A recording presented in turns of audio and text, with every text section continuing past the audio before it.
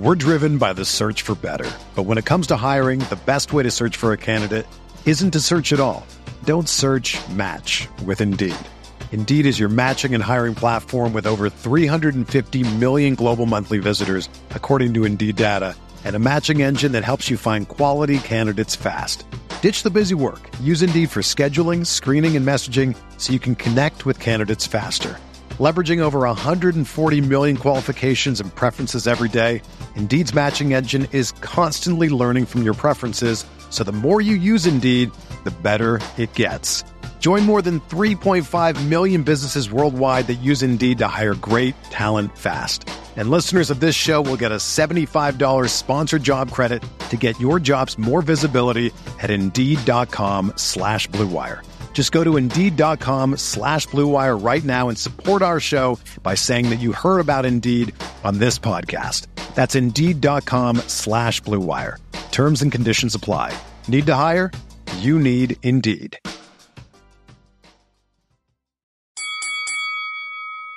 We're here.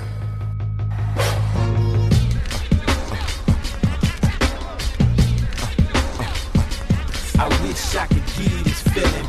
I wish I could give you this feeling. On the corner. What up, everybody? Welcome to another episode of the Corner Podcast. Kel Dansby here with producer Coale.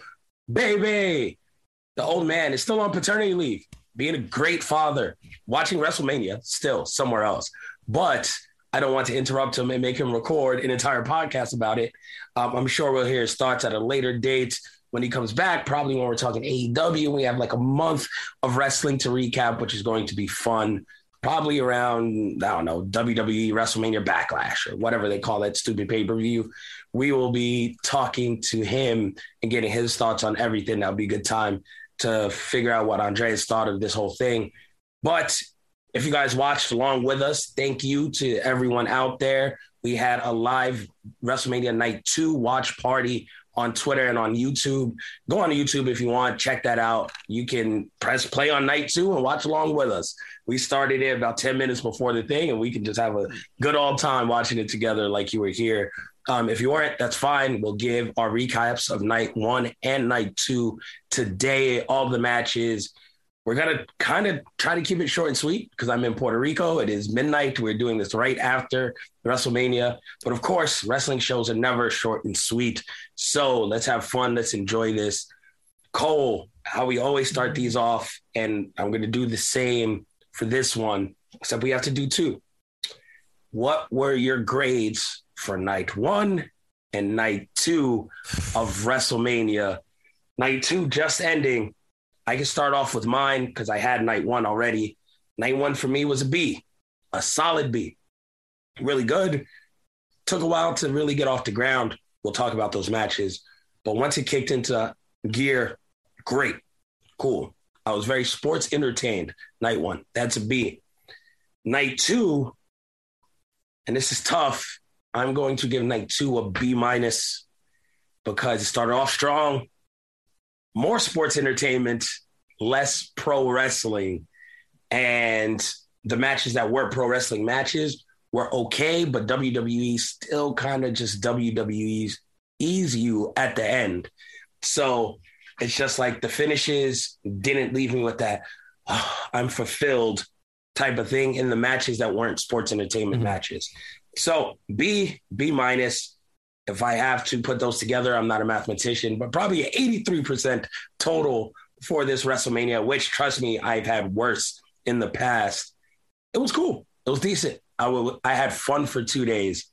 Where do you stand? Well, yeah, I think, well, first of all, I think we have to, this is, I think, maybe the first podcast we've done since Andreas had the baby. So congratulations to Andreas, and he'll be back soon. And I'm sure we'll get his thoughts on WrestleMania sooner rather than later.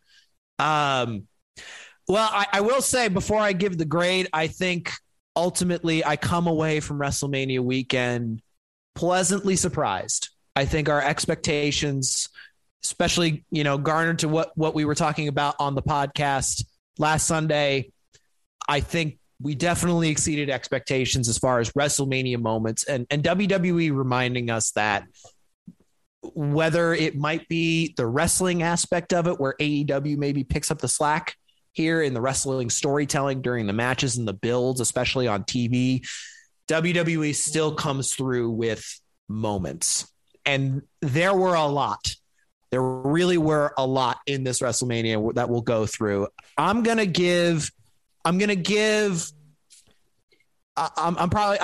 to be a little bit friendlier on my grading scale here. I'm going to give night 2, which we just watched, a B. I'm going to give it a solid B.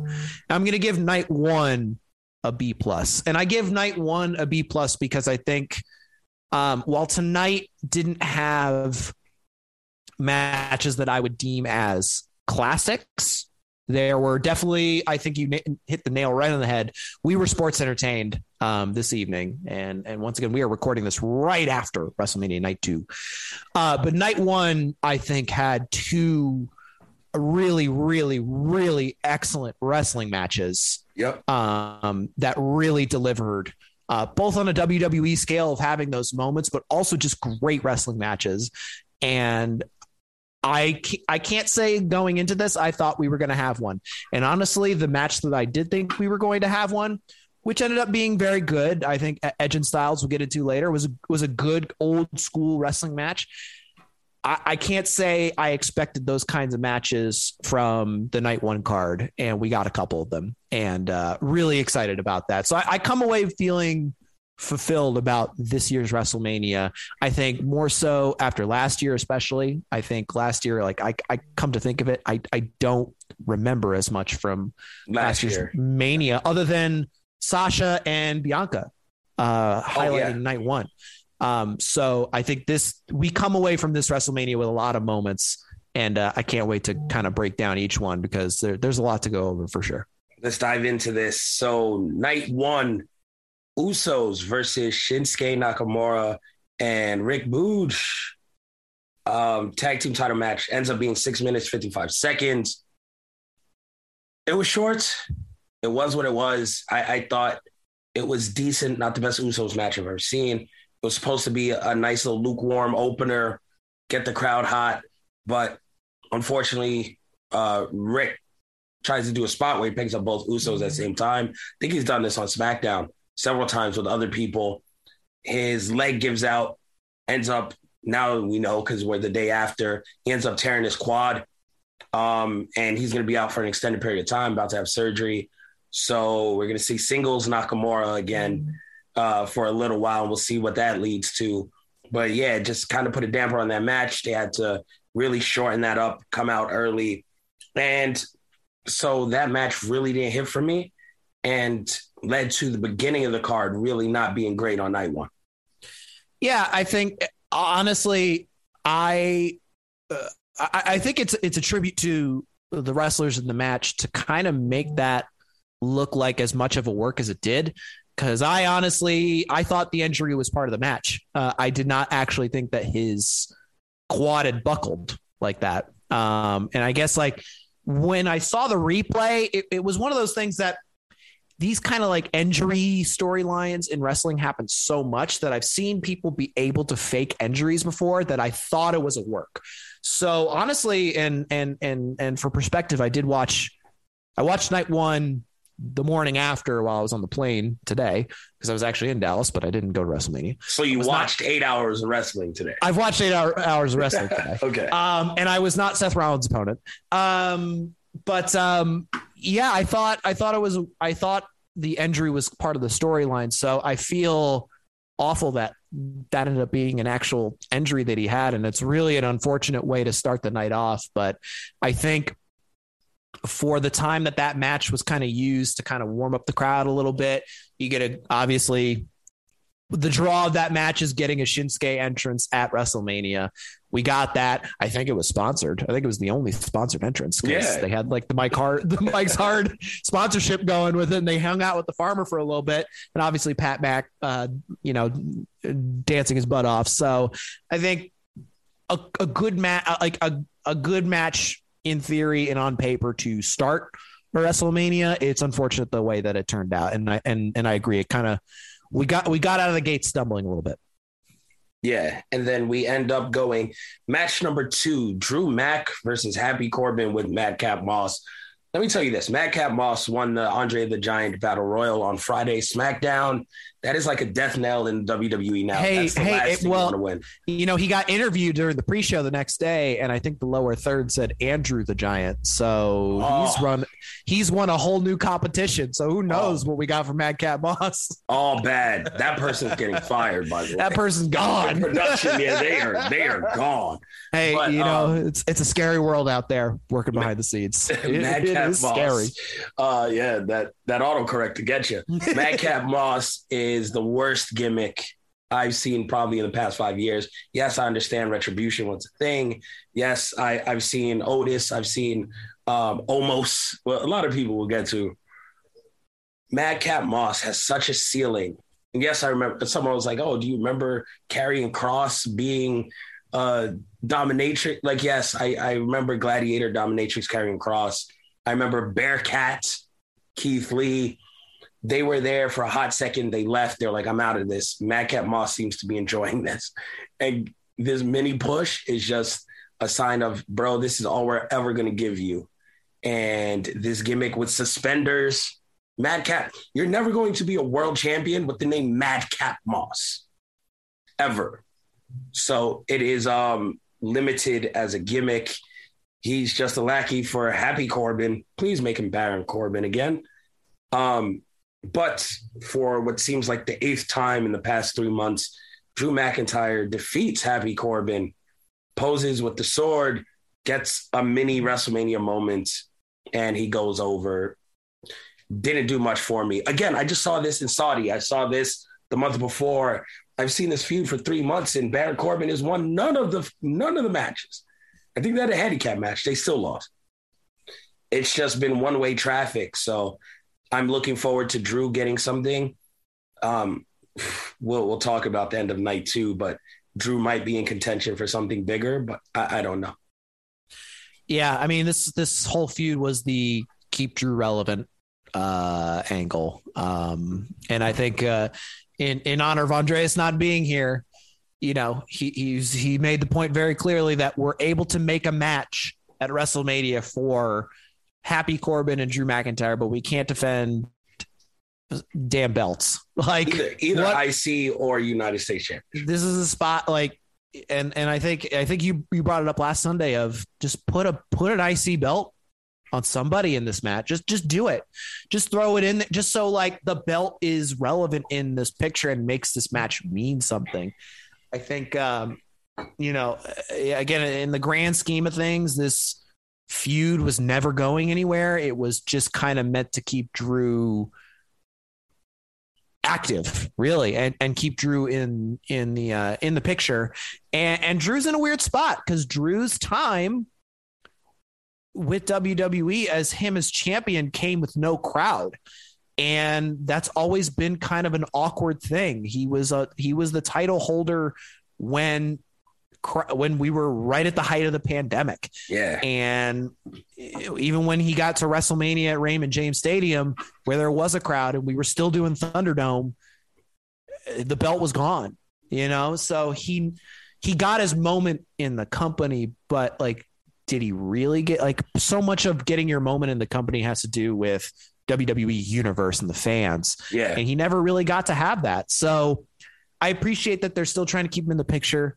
Obviously, he's still, you know, he's the prototypical WWE superstar, huge, athletic, can do all the things, usually works very good matches. So it is interesting to see where he goes from here. I do want to shout out the fact that a lot of these matches early in these cards, both on night 1 and night 2, we were very critical of the buildup in a lot of these matches. But shout out to the people who are cutting the promos and the video packages for these matchups, because they did a terrific job with all of them and made these matches seem like they had been built correctly, even though on the TV schedule they did not. And I think that's a fair criticism. But whoever picked the shot of Sad Corbin with the ketchup on his shirt, looking right into the camera, and it said 1 year ago, and it was a freeze frame, and it was like, this was me a year ago, is a hero.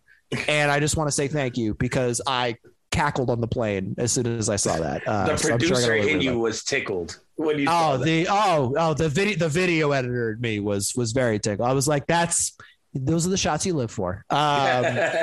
So yeah, that was great job by the WWE production team putting these things together. So big shout out there. But yeah, we got through that match and then we get to the good stuff. Yeah, 100% agree. Next match, I guess, somewhat good. We start going again. It's a build. We're trending. I guess we're trending up. Up. We have The Miz and Logan Paul versus Rey Mysterio and Dominic Mysterio. Dominic Mysterio still does very little for me.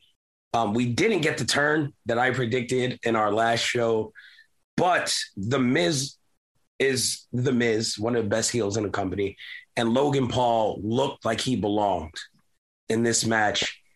To be fair, the guy's athletic. He's boxed. I mean, he boxed Floyd Mayweather. Like, you say what you want, but he was in the ring with Floyd Mayweather. He did step inside the ring for sure and throw punches. He's one of only 51 people on this earth that could ever say that. And it's just one of those things where the character, the charisma, the confidence, he's not scared of the bright lights. Again, because the moment, that's a big moment. You say what you want.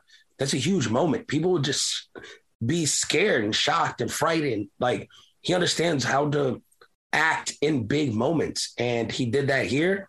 And I thought he delivered. And the biggest thing this entire weekend is all of the celebrities in real matches all delivered big time. They were all prepared. We were so shocked to see Bad Bunny do it last year. Oh my God, Bad Bunny's incredible. Now they're all doing it. Like, they're just like, if you want a match, you better bring it. Yeah. So, Logan Paul did. He looked great. The little nods to Eddie Guerrero, the shimmy, the frog splash, that was cool. And then we get a turn, but it's The Miz turning on Logan Paul. And people are like, you know what? I kind of want to see Logan Paul versus The Miz. So maybe we see Logan Paul come back again and they extend that feud because Logan Paul might leave as a babyface and come back and feud with Miz. And I'll be okay with that because he had a good outing. It was fun. And then WrestleMania really started to go on the upward trend for night one after this match. Yeah, I think anyone too shocked by Logan Paul's performance. I think the Pauls have, at this point, if they haven't convinced people, then people just aren't watching and they're not paying attention. That they're actually pretty good athletes. Yep. And they're committed to what they're doing. You know, say what you will about Jake and say what you will about Logan, but when they do something, they buy in 100%, which is honestly in WWE is the most important thing that you need to be able to do is buy in. And everything from the ring attire that he came in with. I mean, the guy wore a damn Pokemon card as his chain. It was amazing. $1 million Pokemon card, by the way. The suit, and like even like the commentary had to bring it up, and like it was made a thing. You know, it is interesting that Logan's being set up here to be a babyface in a feud here with The Miz. Granted, you can't really make The Miz a babyface here. I mean, The Miz is The Miz. So, but I think keeping the Pauls involved is just, it's money on the table. And if there's anything that WWE knows, they know if they're going to be booking something, where the money's at, you know, and where the moments are coming from. And yeah, he was terrific. And he did the little shimmy on the top rope, a la Eddie Guerrero, which was awesome. A great heat moment. Yeah, it was a platform for Logan Paul to succeed. And I think that's the way that this match was always going to be. And he did a great job. And again, pairing him with The Miz, the Miz, as years have gone on, I think people are starting to appreciate his reliability. The man is a Hall of Famer. The guy has come through with any second. And if I remember correctly, he was the one, him and John Morrison were the ones doing the Bad Bunny match last year. Yep. So clearly, like, the Miz is someone that they depend on to go, okay, we need you to pull this off. And the Miz understands that this is a business of moments. Is the Miz going to give you a 5-star match? No, but that's not who the Miz is. The Miz has been a character who's been able to execute these kinds of matches and these kinds of moments throughout his career. And the last 2 WrestleManias are honestly a tribute to him and his ability. So honestly, a lot of credit goes to the Miz, and it won't be appreciated, I think, until his career starts ending and starts trending down. But he really, they're in safe hands when they throw the Miz into a match like this. And that's a skill. That is a genuine skill you need to be in WWE and to be in WrestleMania matches year after year after year. So big shout out to the Miz. Man's going on 20 years, almost 20 years. He just keeps doing it. And he keeps doing stuff. And he's had great wrestling moments too. Yeah. Especially when we think about Daniel Bryan and his just, his kind of work shoot, whatever it was. I mean, he main evented a WrestleMania. He did main event of WrestleMania. CM Punk can't say that. And it's like, say what you will. He has.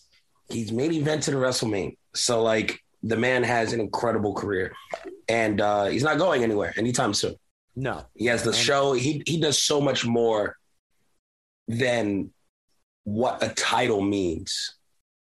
And he's almost become bigger than that in the company. He's a surefire gun in the holster for WWE. Yep. Anytime that they need a specific person to fulfill a role, he's there and he does a great job with it. So yeah, he kind of stepped in the Jericho shoes. Jericho had that for a while. Like. Yeah, I think, and in a very different way, and in his own way, and in a more modern take on what WWE views its superstars as. Yeah, I think Jericho did it much more from a wrestling side, and Miz, while he can wrestle, obviously there's so much of an entertainment value that comes with the Miz, and he knows how to deliver time in and time out. So big shout out to the Miz. Then we get arguably the match of the weekend, Bianca Belair versus Becky Lynch for the Raw Women's Championship. The entrances, incredible. First and foremost, Becky Lynch looking like $1 million coming out of the expedition, coming down to the ring. Love the new haircut, obviously, crazy enough, that they worked that into the storyline. They had the injury angle, the hair cutting, the screw job at SummerSlam, promo package of the weekend as well. Right here, incredible storytelling. They tied it all in, something that didn't come across on weekly television, like you said.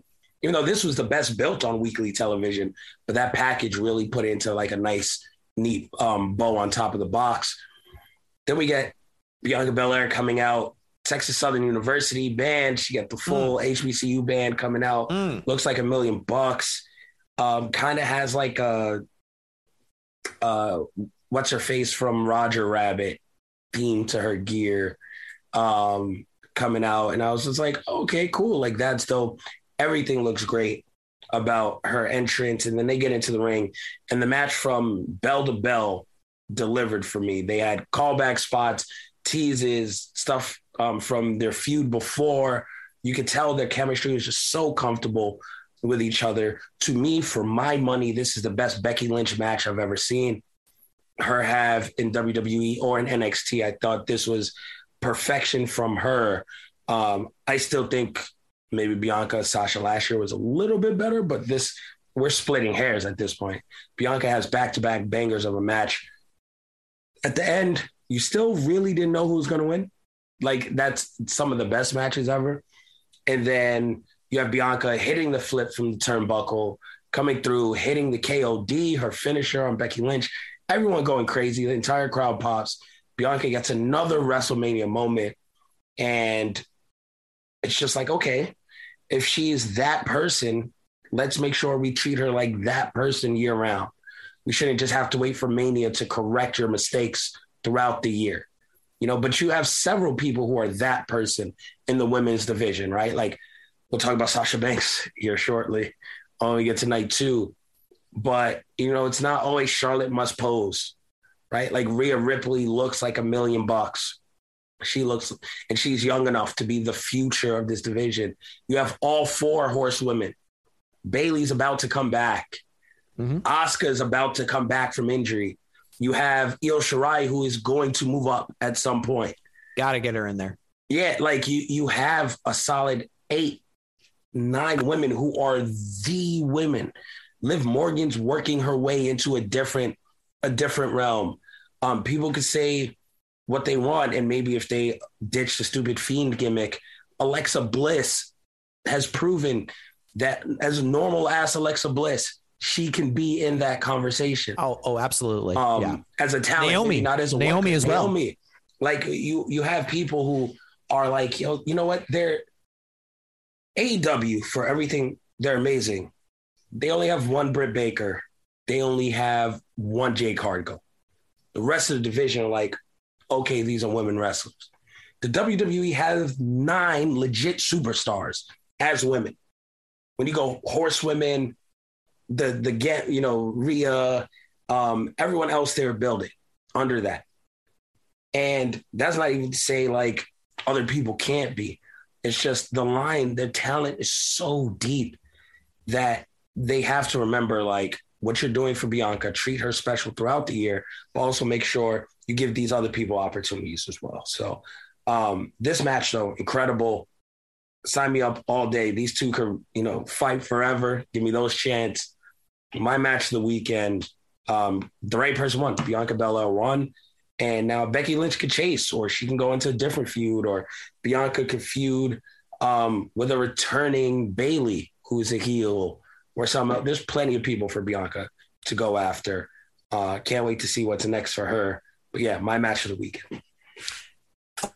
Could not agree more. This was match of the weekend, 100%. And there was a lot of great moments and good matches. The match we'll talk about next, I think, follows up behind it. But I think as far as match of the weekend, I don't think it's even close. These two tore the building down. This is one of the. I mean, maybe this is a hot take, but at least in like the last couple of WrestleManias that we've had the past few years, granted we had the Raymond James one and then the COVID one. This is one of the best WrestleMania matches I've seen in quite a few years. From bell to bell and before the bell. Bianca and Sasha last year was iconic in that moment, and it was a very, very good match. But I think there was a sense of confidence that came with Bianca Belair in this matchup of I've done this before. I know this spot. And she got into the ring with someone who it's Becky Lynch. It's the man. It's maybe the most over woman in the entire division, in the entire world of wrestling. I mean, even though she is a heel in this matchup, she's still so over. And she did an amazing job, Becky Lynch, wrestling this match as a heel. And her storytelling as a heel, wrestling in this match. Say what you will about her promos outside of it. It's very hard for her to get people to boo her because she is so over. But she wrestled this match as an incredible heel. And Bianca, it was a showcase for Bianca's ability in the ring and as a personality. And it all started at the entrances, and the pace of this match at the beginning was so ridiculously technical. I mean, it was like the first 5 minutes, there must have been like 20 or 30 pinfall attempts, but it was just all them reversing and grappling, going through all these different holds. And it was just like, it was Becky trying to get out of this match early again. She started it the same way as Summer. It hit so many storytelling beats in the match. I can't get over how good it was. I really can't. And I mean, you've got Bianca doing a 450 splash from the second rope. And then you've got even the mess up, I guess, like the botch, you could even say, ended up working in the match's favor, in which Bianca got smacked right in the face with a boot from a flip. And it ended up working. It ended up being like just so stiff that it worked. And I mean, Bianca's like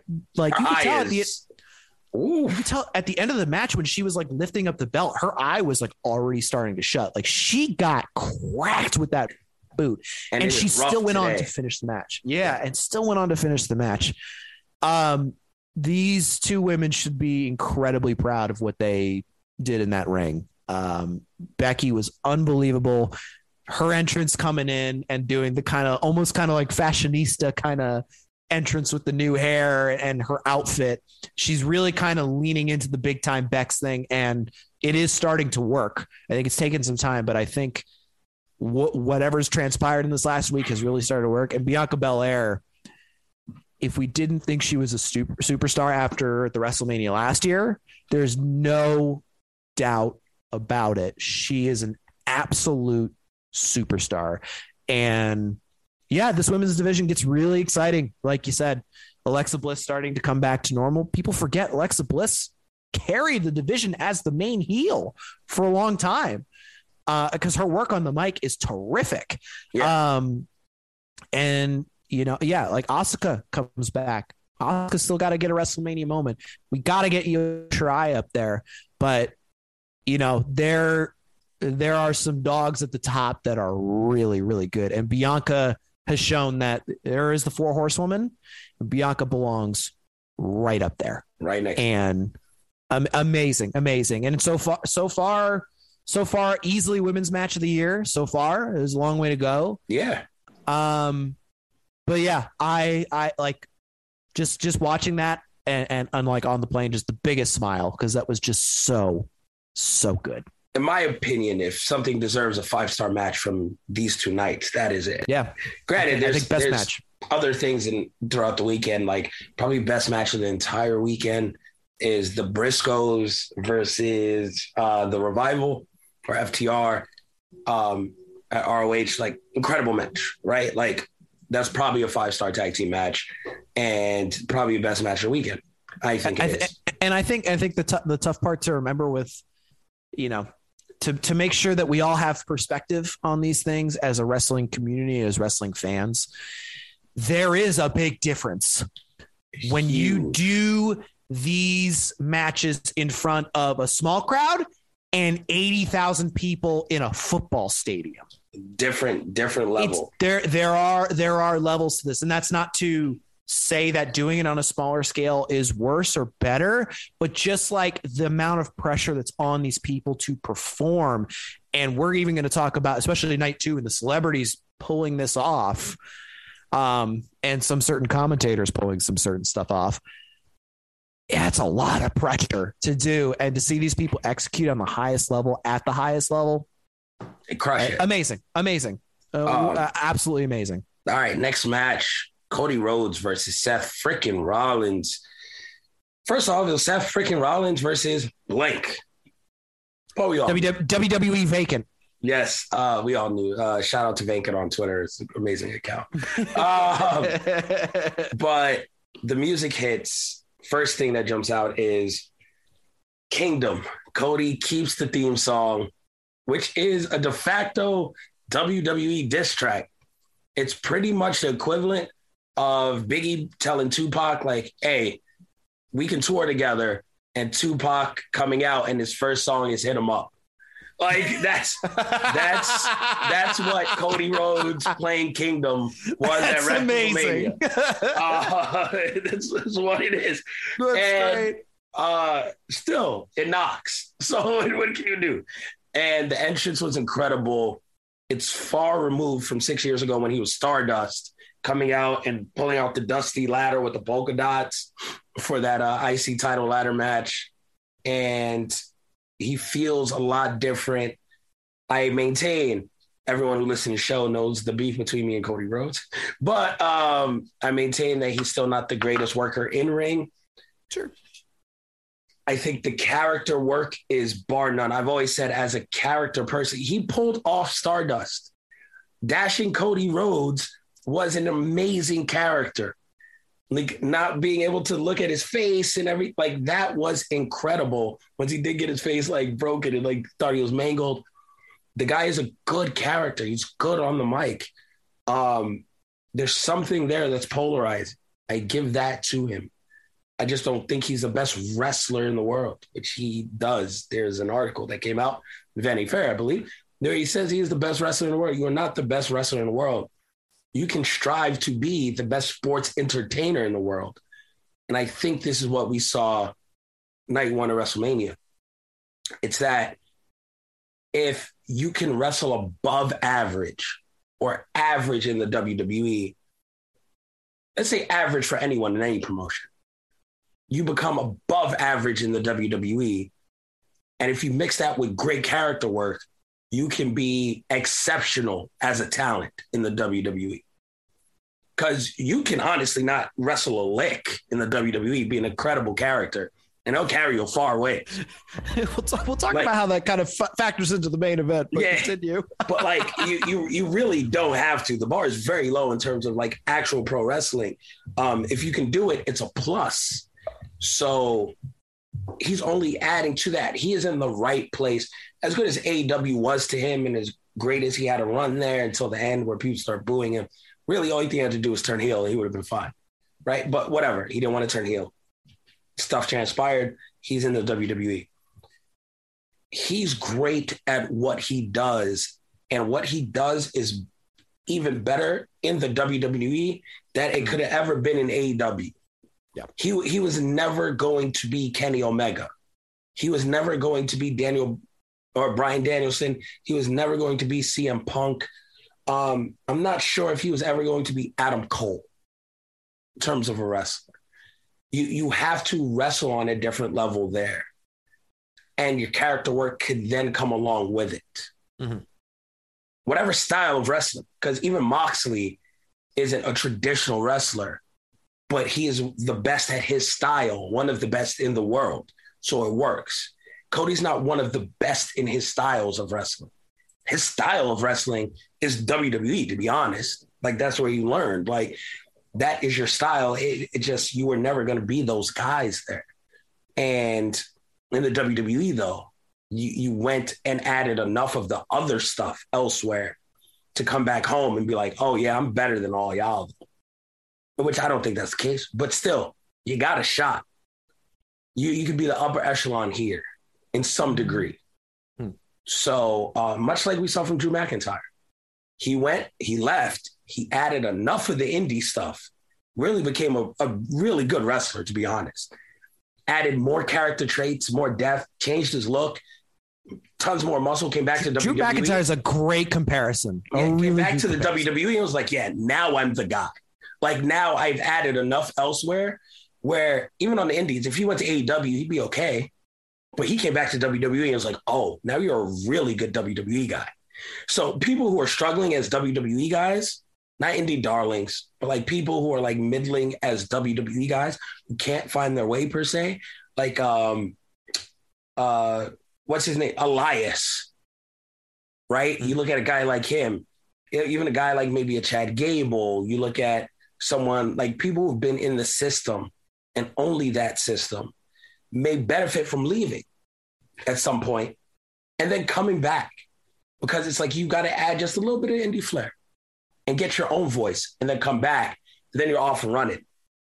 So it's one of those things where it's like sometimes people want to fit indie darlings into the WWE model and see their faves reach the pinnacle of that and be like, yo, sometimes that's just not for them. Which I'm glad we got AEW and everything else now. It's like that they're never going to fit that, because that is an audience of one. That is an audience of Vincent Kennedy McMahon. They're never going to fit that. But the guys Vince thinks are going to fit that fizzle may be able to go grab some of that indie shine that we love, come back and really be what Vince wanted them to be. You know, like that Vince has this in mind. If Austin Theory, for any reason, we'll talk about Austin Theory night two. If he doesn't end up working out how Vince thinks, Austin Theory is young enough to leave, come back, and be the man when he comes back. Because Vince does have a great eye for talent and what works in his company. Sometimes he just doesn't have the time to let it ferment it and grow into what it needs to be. Brock had to leave to be the Brock that we see today.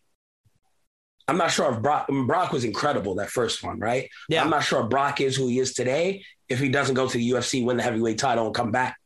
Absolutely. And even then, that took some time for him to kind of figure his next stage of his character. Went to New Japan, won the title. He got enough of some other stuff to come back and be different. You know, there's only so many John Cena's, Randy Orton's that figure it all out in WWE. Like that's not the norm. sometimes you got to bounce and come back. So I think Cody is the next in the prime example for that. The match itself with him and Seth freaking Rollins was a very good match. Yes. Just the match itself, Cody worked it like he worked a lot of his matches in AEW. Yeah. And it looked good because here at WWE, here at WrestleMania, those look exceptional. But that's a Dynamite match. Like him and Sammy Guevara, before he left for the TNT title, might be better than this match. Yeah. Yeah. The ladder match or whatever. Yeah. Might be better than this match. That was his final match. That was it. That was it. Dropped the belt. Sammy Guevara did like some crazy shit off of the thing. He did the superplex off of the ladder. Amazing match. And probably is better than the Seth Rollins match. But again, the stakes, the environment, the company matter. Yeah. And the storytelling, who's Rollins' opponent, Rollins finally gets to go, Vince McMahon's choosing. It made it feel bigger than that match with Sammy Guevara. So it's rated differently. Yes. 80,000 fans, the people popping. So Cody came out to booze against the Sammy Guevara match. People didn't want him there anymore. Came out to cheers here. The match feels different. The match itself might not be as good, but the environment changed it. So I think they delivered. It's a match similar to what he's been doing in AEW. He took enough of that style to be pro wrestling efficient, and he is very good at sports entertaining. He's the son of a plumber, and the guy grew up in sports entertainment. People would say what they want about Dusty, and Dusty was great on territories and all this stuff. He was a treasure to NXT because he taught the promo class. He taught people how to sports entertain. Dusty was amazing on the mic. He was amazing in a polka dot gimmick when he should have never been in a polka dot gimmick. That guy is the workman's guy. And they put him in a polka dot suit and showed his belly. Like, his son was gold dust. He was like, son, we had cowboy boots on yesterday in WCW, but Dustin, you got signed by WWE and they want you to play an androgynous character. That I'll be kind with saying androgynous. They want you to play a certain type of character, and you go out there and you play it. And goddamn, if Goldust isn't an iconic character. So like this family knows how to do that. They know how to sports entertain. And Cody's back doing what he should be doing. That's sports entertaining. So I thought it all came through. Second best match of the weekend. But I liked it. Maybe. Not you can't go too Night 2 got some craziness. It's not a real match. Well, yeah, I know you're feuding with Cody, so you can't give him all the credit. No, but as good as his debut could have went. Seth Rollins is incredible. Seth Rollins is one of the top wrestlers on the planet. People just it takes two to tango. Yeah, Seth is great selling everything they put into this match. 21 minutes, 40 seconds, longest match of night 1. They deserved every minute of it, and I thought it was great.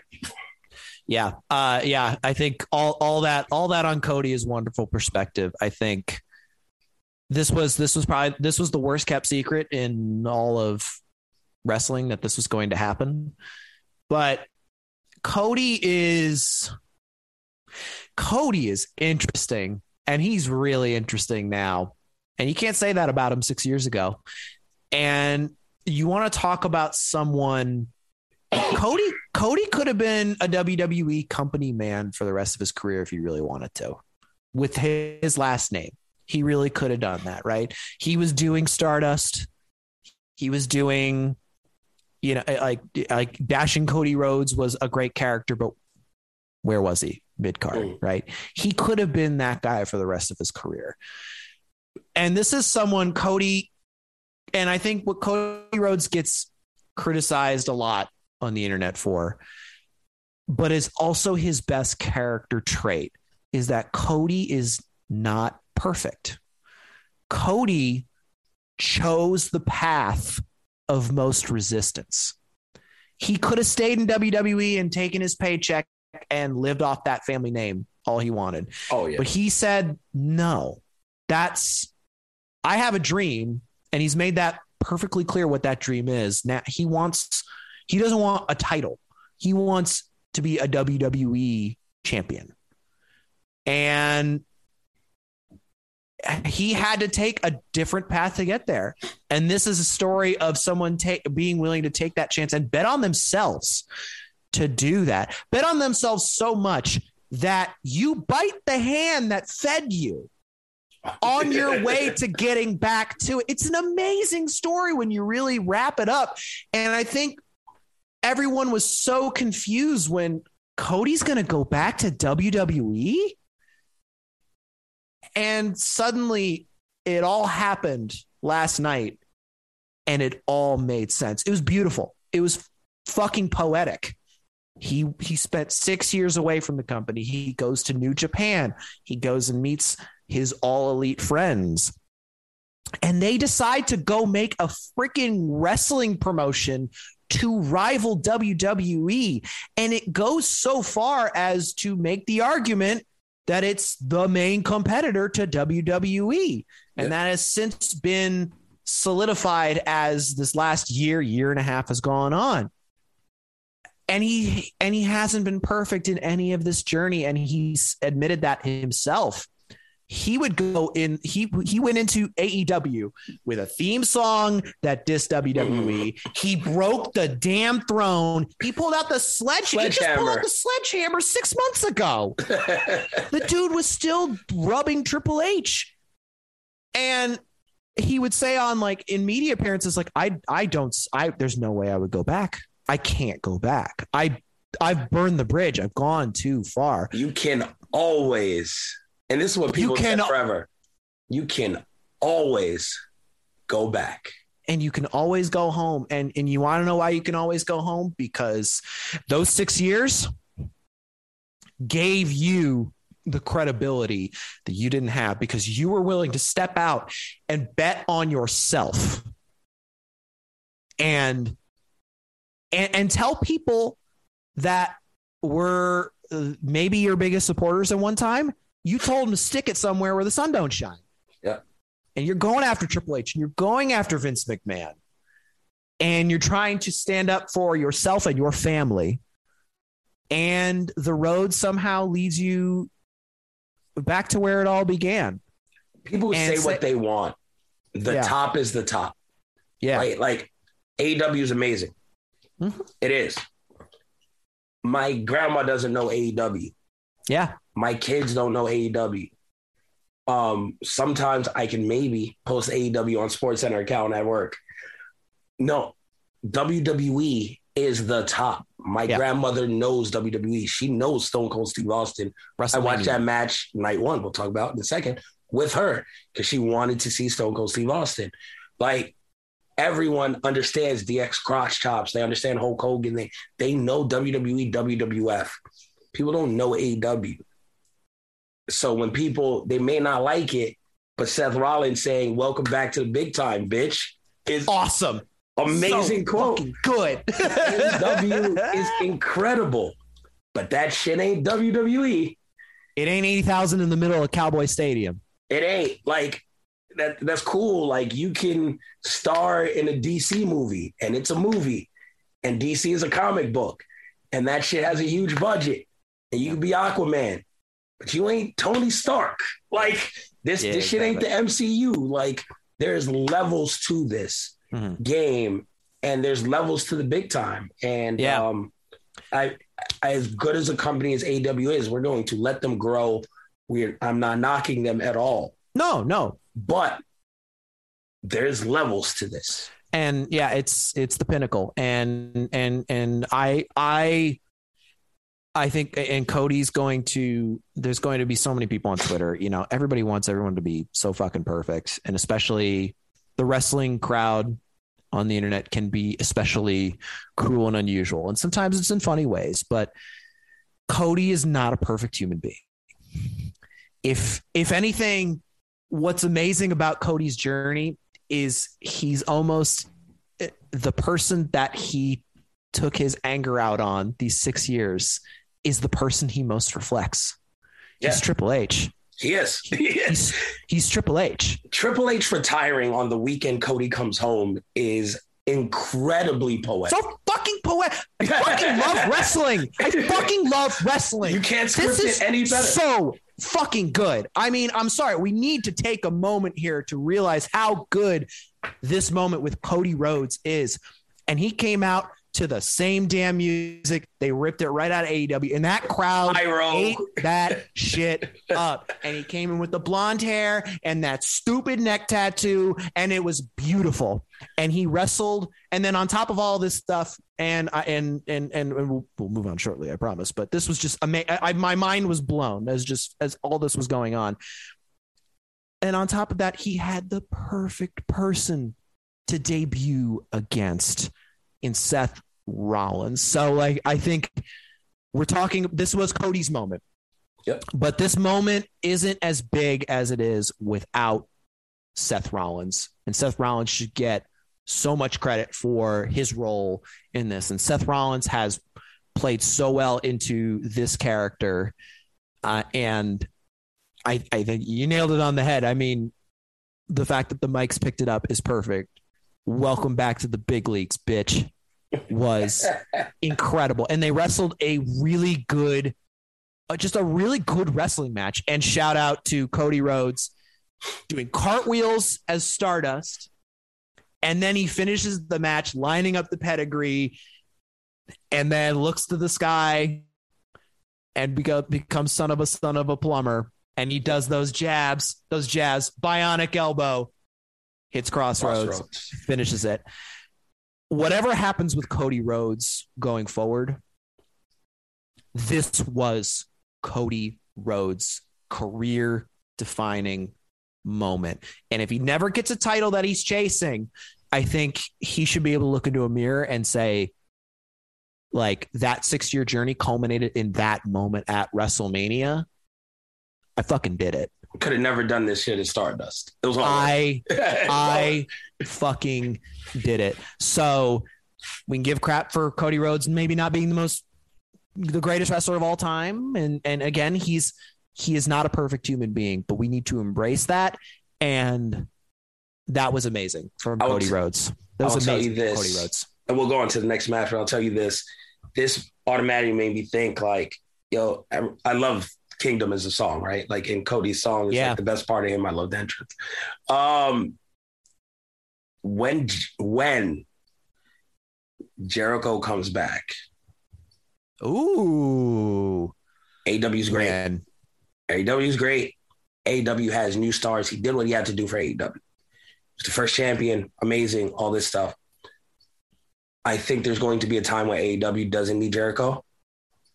Jericho doesn't necessarily need AEW.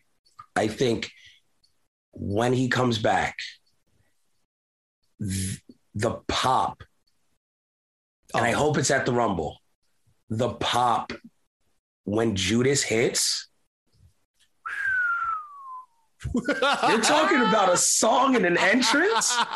When Judas hits and everyone sings Judas in front of 80,000, this Cody thing is nice. And I give him a clap. When Jericho comes back and Judas hits at WrestleMania and they cut it off when he's in the ring and everyone else keeps singing, it'll be 100,000 people singing Judas. That shit will give you chills. I mean, Jericho was already like, he was already getting those extreme pops when he was doing stuff in New Japan with Kenny Omega and was still technically kind of like half in, half out with WWE. And I remember, like, he did Painmaker over in New Japan with Kenny Omega, and he came back for some Raw special and he had the long hair. Long hair was back and he was hanging out backstage and the camera showed him, and that crowd, he fucking erupted. And it's not like Jericho needs any help getting a pop in WWE, but like, it was just that moment of like, oh, it's Chris Jericho. This guy is still the man. And he's only gone over to AEW and he has, you're absolutely right. He has fulfilled that duty over in AEW. And however long that continues, he will continue to be in that role. But there is going to be a moment where there is a swan song. That's it. And when seeing as he's a musician and he loves Led Zeppelin, there will be a swan song. He hasn't had Judas in the WWE as his music. Man. And that shit will go crazy. I don't even care if it's a WWE Hall of Fame induction. Yeah. When that hits, it's the next level. And it's a game changer. Next match, because we're taking a long time on that. These two matches were always going to take a while to get through. For course. Sure. They were the best matches of the year. Charlotte Flair defeats Ronda Rousey, 18 minutes, 30 seconds. It was a match. I don't even got to talk. Like, it was a match. Like, that, don't say nothing nice if you don't got nothing to say. Like, I don't say nothing if you don't got nothing nice to say. Like, it is what it is. It was a match. The right person won. Yeah, agreed. I think Ronda was a celebrity attraction, much like these others. And she can go home and chill and be with her fam. Like, she don't got to do another year on the road. She had a moment. It's cool that her kids could see her again. The new baby could see her. Or at least she could have the new baby, like, ringside or backstage during this journey. And she could have pictures and she can tell the baby, like, yo, I did this before you, but you are also a part of this. Mm-hmm. That's a good family moment. Like, that's dope. And cool. She had her match. And Charlotte must pose. I didn't think the match was horrible. It could have been horrible. I didn't think it was horrible. It wasn't horrible. It was just there. And Charlotte wins. And now let's just see what's next. Like, I'm ready for whatever's next. Because, it was just a placeholder. Mm-hmm. Yeah, I think Ronda's wrestling ability and her wrestling repertoire is expanding and getting better, but it's still, you can tell when she's in the ring, it's still, compared to someone like a Charlotte Flair, she's just very raw and it's just not there. You could still tell she was very much relying on like a couple of moves to get her through. And even those, there were plenty of spots in that match where you're just looking and you're going, oh, okay. But the problem with Ronda as a WWE superstar is that her personality, you can make that ground up in wrestling and you can learn and you can get better and better and better and better. And that'll take time. She will never catch up in the personality department. She just, her skills on the microphone, even as a heel, I don't think garner that kind of WWE superstar attention. She will always be like a name as an attraction, but it's not something where like a Brock Lesnar dominates so physically that they can make that work. Just doesn't. It seems like with Ronda, we're out of ways to get people to buy into her as a huge WWE superstar. So again, the right person won. Charlotte won. I don't know what that means next for Charlotte, but it didn't make sense Ronda winning this at all. No. So I am happy that Charlotte won. Charlotte must pose. They ended up being the quote unquote main event between the two women's matches, but you can clearly see there is a divide when you have two people who are like at the top of their game, going at it together, having an absolutely ballistic match. And when you try to go for the name drops, because on paper, Charlotte Flair, Ronda Rousey should sell tickets, but people are smart enough to kind of see through this. And Ronda's a known commodity. It's not like this would be different if this was Ronda's first WWE match. Be very different. And she had that effect when she did stuff with Kurt Angle and Triple H and Stephanie. That was great. And her doing the jabs on Triple H was great. I think we're done with Ronda. So I hope this is it. Yeah. I hope we're done with Ronda, but it was a match. It happened. Not anything to write home about. No. And then main event though, KO, Kevin Owens comes out, KO showtime. You know who his guest is, but he comes. Shout out to the Canadians in the front row who were there for Kevin Owens. They were there. Trashing Texas, just applauding his beloved Canada and being French Canadian at that. just being so happy and proud about this. He did stick that in there for a very specific reason. He's not normal Canadian. He's French Canadian. He's French Canadian. Oh, big difference.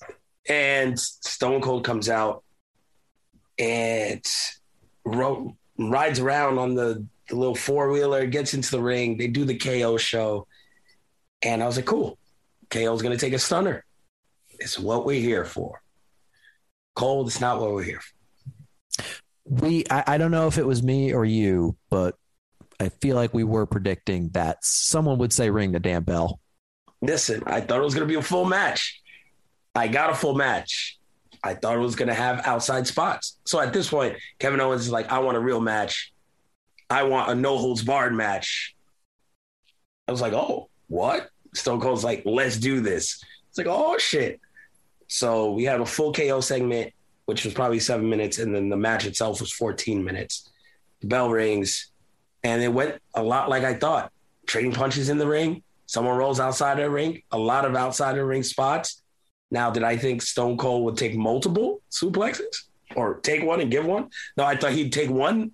And I think on the podcast, I had said he would take a suplex on the outside. And Dre was like, what? He's not going to take a bump. Like, I'll go back and find that clip. But no, I knew he was going to take one bump. So he takes the suplex outside. I'm like, okay, there it is. And then they fight into the crowd, come back. Stone Cold somehow gets Kevin Owens on the four-wheeler, drives him up the ramp, gives him back-to-back suplexes on the ramp. It's like, oh, adrenaline's kicked in at this point. The guy's loving it. Beats Kevin Owens' ass back down to the ring, gets in the ring, and it goes again. Oh, there was mud hole stomping. Like I said, there would be. You get back into the ring. Kevin Owens looks at this point like, cool, he has the spot. He's ready to go with the stunner. Nope, reverse. Stone Cold hits the stunner. KO's a wrap. Stone Cold wins, pins Kevin Owens. Beers flood in. Stone Cold stands tall. And it was a real-ass match. After 19 years, Stone Cold wrestled a real match. And kudos to Kevin Owens. Because in 19 years, not one person, and money aside, right? Because like the money's always there. Let me make sure that like Stone Cold probably got paid well. Got the full bag for this weekend. In 19 years, no one was trusted by Stone Cold, by the company, by Vincent K. McMahon. No one was trusted to have a match with Stone Cold Steve Austin. People took stunners. Shout out to Xavier Woods. Sold the hell out of a stunner. And Stone Cold has popped up in different things. He stood in the ring with Hogan and Rock. And there's been moments. No one's been trusted to have a match with Stone Cold in 19 years because of his health, because of how he left. Kevin Owens was trusted to take care of Stone Cold Steve Austin by the people in the back, by Vince McMahon, by Stone Cold, to take care of him for 14 minutes. It speaks volumes. Guy's one of the best in the world, not only on the mic, but in the ring. And because of his greatness, it allowed fans to relive something where we love the Attitude Era. We understand this brought us a lot of us into this. We're flipping people off. We were like in like fifth grade, like fourth grade. We're trying to do stunners on people. We're doing DX crotch chops. We remember this vividly. My daughter is 16 and a half, about to be 17. She was born in 2005. She'd never seen a Stone Cold match. People drinking now, they got a Steve Weiser. They're 21. Were born in 2002. 2001. Never saw a Stone Cold Steve Austin match. They've heard legends. People have never seen a Michael Jordan match. Could you imagine he suits up for the Lakers or the Bulls? You put Michael Jordan on the Bulls. They're going to the playoffs. And you say, yo, Michael Jordan's going to play in this first round of the playoffs. Do you know how crazy that shit would be? Kids in Chicago have never seen Jordan. Kids now, a whole generation have seen a Stone Cold match because one person was trusted enough to protect. It's amazing. Yeah. So the legend lives on. Like it was a special moment. Absolutely. A really big weekend for our two favorite Canadians in the company. And we'll get to the second one on night two, but you're absolutely right. As much as this match was about Stone Cold and Stone Cold getting to have a moment 19 years later in his home state. Kevin Owens did an absolutely remarkable job. And Kevin Owens, you could tell I don't think Kevin Owens doesn't really get nervous. And I think you could tell he got nervous because he was excited. This is Stone Cold Steve Austin. You're sitting in the ring with, and then you're about to have a match who hasn't had a match in 19 years. And he's literally like, when people think wrestling, the first two people that you think of are The Rock and Stone Cold. And we've seen The Rock since. We had not seen Stone Cold Steve Austin since. And so nervous to the fact that he was like, yeah, Steve, I fooled you. I actually want a match with you. And Stone Cold showed up with knee pads, Kevin. He was ready to bounce. He was ready to go. He came with the dang Stone Cold knee pads. But yeah, Stone Cold being able to do all the bumps on the outside of the ring, and he was okay, and he was able to have a quality match. It was not something that looked out of place. It didn't look like this is the old timers hour. This was Stone Cold wrestled a match. He legit wrestled a match. Is he going to be as good as he was in his prime? No one is. But Stone Cold got to have a moment, and he got to kick some ass, and he got to open some beers. And my God, did he drink a whole lot of beers during the match and after the match? After match, he was at least 30 for the weekend. That man went 30 deep night one. Yeah, I mean, it was special. It was a WrestleMania moment. It was special to watch. And I know there's always going to be an element of like, well, he went out on his shield. It was very poetic in that Rock. And I still think you can view it that way and view this match as like the asterisks. Hey, he just got to have one more moment, kind of one more spot in the sun in his home, in his backyard. Yeah. So I think there are ways that you can kind of look at this and go, you know, yes, his last professional match was 19 years ago in Safeco against The Rock, but he got to have a moment with Kevin Owens here, and Kevin Owens was trusted enough to do it that Stone Cold could have a moment here. And then shout out to Byron Saxton, who got welcomed into the ring only to be stunnered, and boy, oh boy, we're going to be taking polls for who took the best stunner this weekend. I know who took the worst stunner. We know who took the worst, but that's what I was going to say. Hey, it was great to see Stone Cold night one. Surely that was all we were going to see from Stone Cold, right? Right. Let's actually quick break. That's a tease. Love it. Quick break. Let's go through night two. Night one was packed. We're, of course, fresh off of night two now. We have a full 4-hour live stream. So I'm sure this one would go a little faster for everyone listening. But let's take a quick break. Come back right after this. If you watch it on the YouTube live stream, don't go anywhere. Be right back. Like, you'll still see us. Yeah, we're not going anywhere. Yes, but if you're on the pod, let's real quick roll through this little break. We'll be right back talking night two, WrestleMania 38.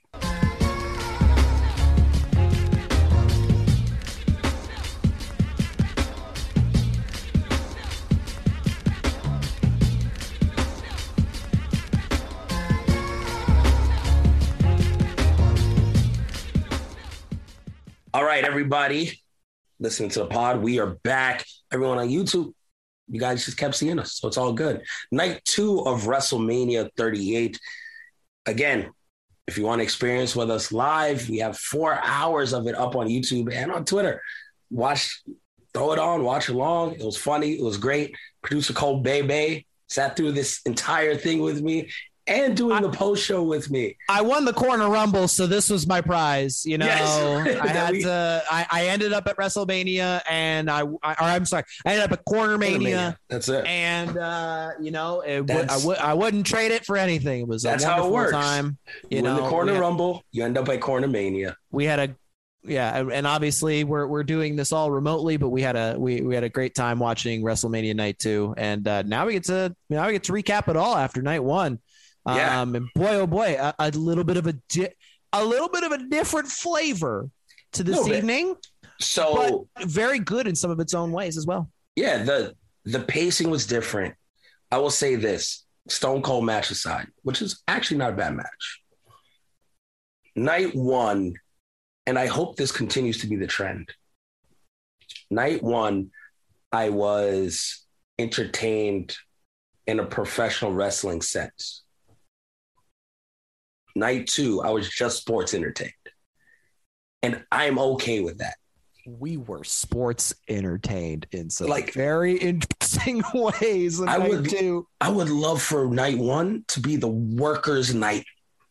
Give me like the best matches night one. Give me all that. And then give me Taker, Graveyard, just crazy Bray Wyatt. Final deletion. Yeah, Bray Wyatt and John Cena. Give me all the weird craziness day two. Give me celebrities day two. Like, I like that split. I'm okay with that because I know what I'm showing up for. Each day is very different. And if this is the model they go with going forward, cool. I'm cool with the cool down day just being fun and happy. Give me what I want on Saturday as a pro wrestling fan. Then you do whatever you want on Sunday because we're just goofing around, drinking, having fun. Cool. Next year when we're in LA for WrestleMania, I'm cool with that because I would be so tired from the entire week. I'm cool with just having fun on Sunday. I don't need anything like crazy to digest. So this one, we'll run down the match card and we'll see how long this one takes. It shouldn't take us as long because we just saw this. Opened up this opener better than yesterday's opener. Again, Booge gets injured night one. Yeah. Maybe can't count that against him. But in this one, start off hot. Triple threat tag team match for the Raw Tag Team Championships. RK Bro versus Street Profits versus Alpha Academy. Everyone had great spots. Everyone had great showings. Even Angelo Dawkins hit his hot tag, got his suplexes in. He showed up. He shaved the beard. He just went goatee. He was very clean with it. But Montez Ford is incredible, selling everything to the moon in this match. And then we have Randy Orton and Matt Riddle. Just, again, their chemistry is incredible as a tag team. Alpha Academy and shoosh. Always great. Gable has hit another level in terms of character. Otis, at least he got chops and a goatee now. He's growing some facial hair back. Looks a little more menacing. Looks good as the bruiser in the tag team. That's yes. I think they work as a tag team. I would love to see them get the belts again shortly because I think they're a great tag team to chase because the gimmicks, because of everything, they're obnoxious. I like everything that they're doing.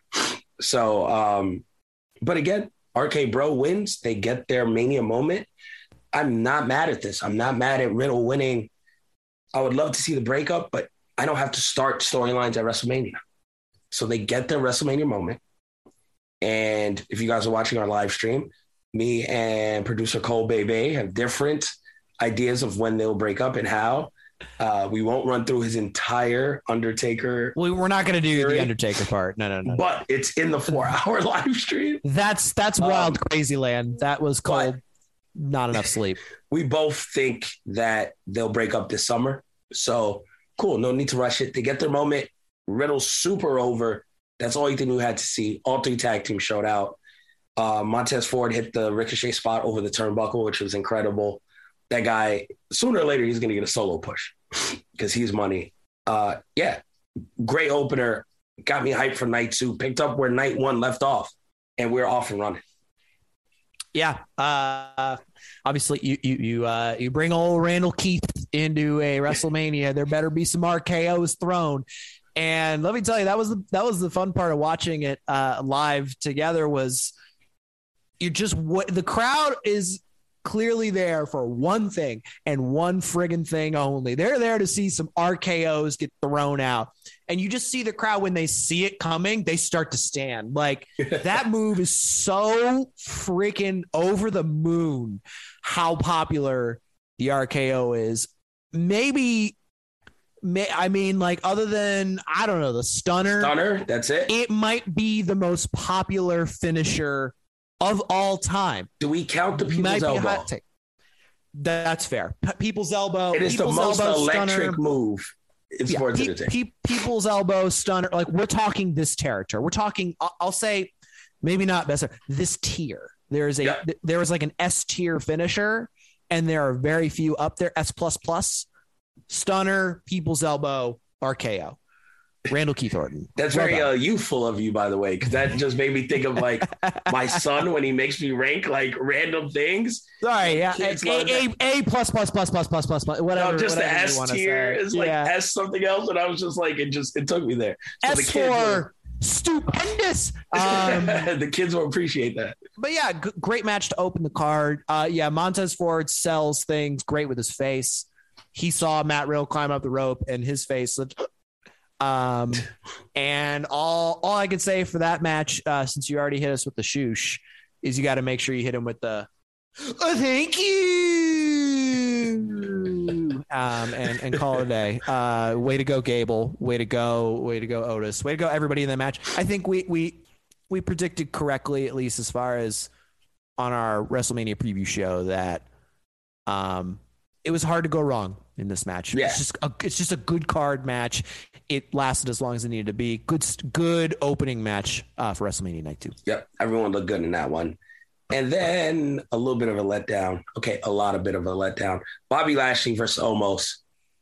Omos has no gimmick. They were fighting over. They were fighting over a title, right? IC USA. They were. No, it's the baddest black man of the land title, and that was what was on the line. And cool, like there's some prestige in that, I guess. Like it's just like, it's like Highlander. There could be only one. I guess. Like I don't know. That's what they were fighting for. Which one of us can do a snap suplex? Yeah. So we have Omos coming out wearing a G-Unit wife beater, what can only be described as church shoes, and a pair of very, very bootleg slacks. That is his wrestling attire. One came to wrestle, one came to a board meeting. He came, and this is a deep cut. But when you really don't want to go to church, and it's a black church, and they make you be an usher just so your ass shows up at church, and you really got to dress up, but you don't want to. That's how Omos is dressed. When like as soon as church is done, they're like, yo, as soon as it's done, you take off your shirt and everything, but you still got your slacks. Your bottom half is still very churchy. Your top half is ready for a basketball game. That's Omos and his ring attire. So it's like when you see all the people in like the formal clothes, and then they've got like the Jordans on on the floor. So it's like, hey, you got business in the morning, but you gotta hit the court. So you take that dress shirt off, that whack tie, because at this point you really can't even tie a tie. So you take the whack tie off, the dress shirt, and you're just going wife beater, slacks, dress shoes, and you're like, yo, what are we doing? We gotta go. Almost. That's that like 3:30 p.m. after Catholic school. You got to walk home attire. Vince McMahon should know, like, you can't sell a shirt off of that. Like, you can't have an Omos shirt off that unless you're going to sell the wife beater almost. You're going to sell the shoes. I don't know. It's all bad. That's not money. That's not money. Lashley comes out, big entrance. Like, damn, they give him a big entrance, pyro. They put you mentioned on the live stream, they put him staring down at AT&T Stadium. How can you lose after you get all that entrance? I was like, damn, they gave him a lot to make him feel good to job out to Omos. He did not job out to Omos. Bobby Lashley wins this match after hitting weird spots and almost tries crushing his face several times, and then hits a snap suplex. I thought he was going to do the usual Bobby Lashley, hold him up in the air, but some people ain't that strong. I mean, almost a big dude. So yeah, he hits a snap suplex and then hits him with a spear in the back, or in like the kidney, and then a spear straight up, which apparently would be a move we'd see later that evening. Apparently the football tackle spear to like the side was a popular move. That kidney hits different. So it's different. Yeah, like we see that, 2 spears and then a pin clean, and they've been building almost up. He had a year and some change with AJ Styles is in the tag team and all this stuff to be fed to Bobby Lashley. And I will say this because the old man Andreas Hale is not here. It's over for Omos. Like that's it. He is, but not over in the sense where it's like, okay, he's not going to be on TV. He's going to be cut. To me, I just think he's taking, and I said this on live stream, the Big Show's role. Like he's going to be the man that 4 people throw over the rope in every battle royal and Royal Rumble. They grab a limb each and they're like, ah, and then they eliminate him. And then he's going to be the guy where new babyface champions face right after they win so they can do their finisher on someone who looks really big. If you remember Drew McIntyre's win at WrestleMania, he beat Brock real quick, and then they brought the Big Show out. And he beat the Big Show for no reason. The Big Show hadn't won a match in 4 years. And we're not talking like almost becomes like in prime Big Show. We're talking like he goes to Big Slow immediately, as you said during the live stream. Quick fast. It's not even Big Show now, where Big Show like somehow got on DDP yoga and slimmed down, and he was like medium show. No. Almost is going to full Big Show, Big Show versus Shaq at Mania. Big Show. Right. Yeah. It ain't gonna be pretty. So not much you could say. And I feel like this was like a match that was like, really, this needed to be a match that was like made for like one big spot and get out. And it doesn't even seem like they felt safe enough to pull off like that big spot.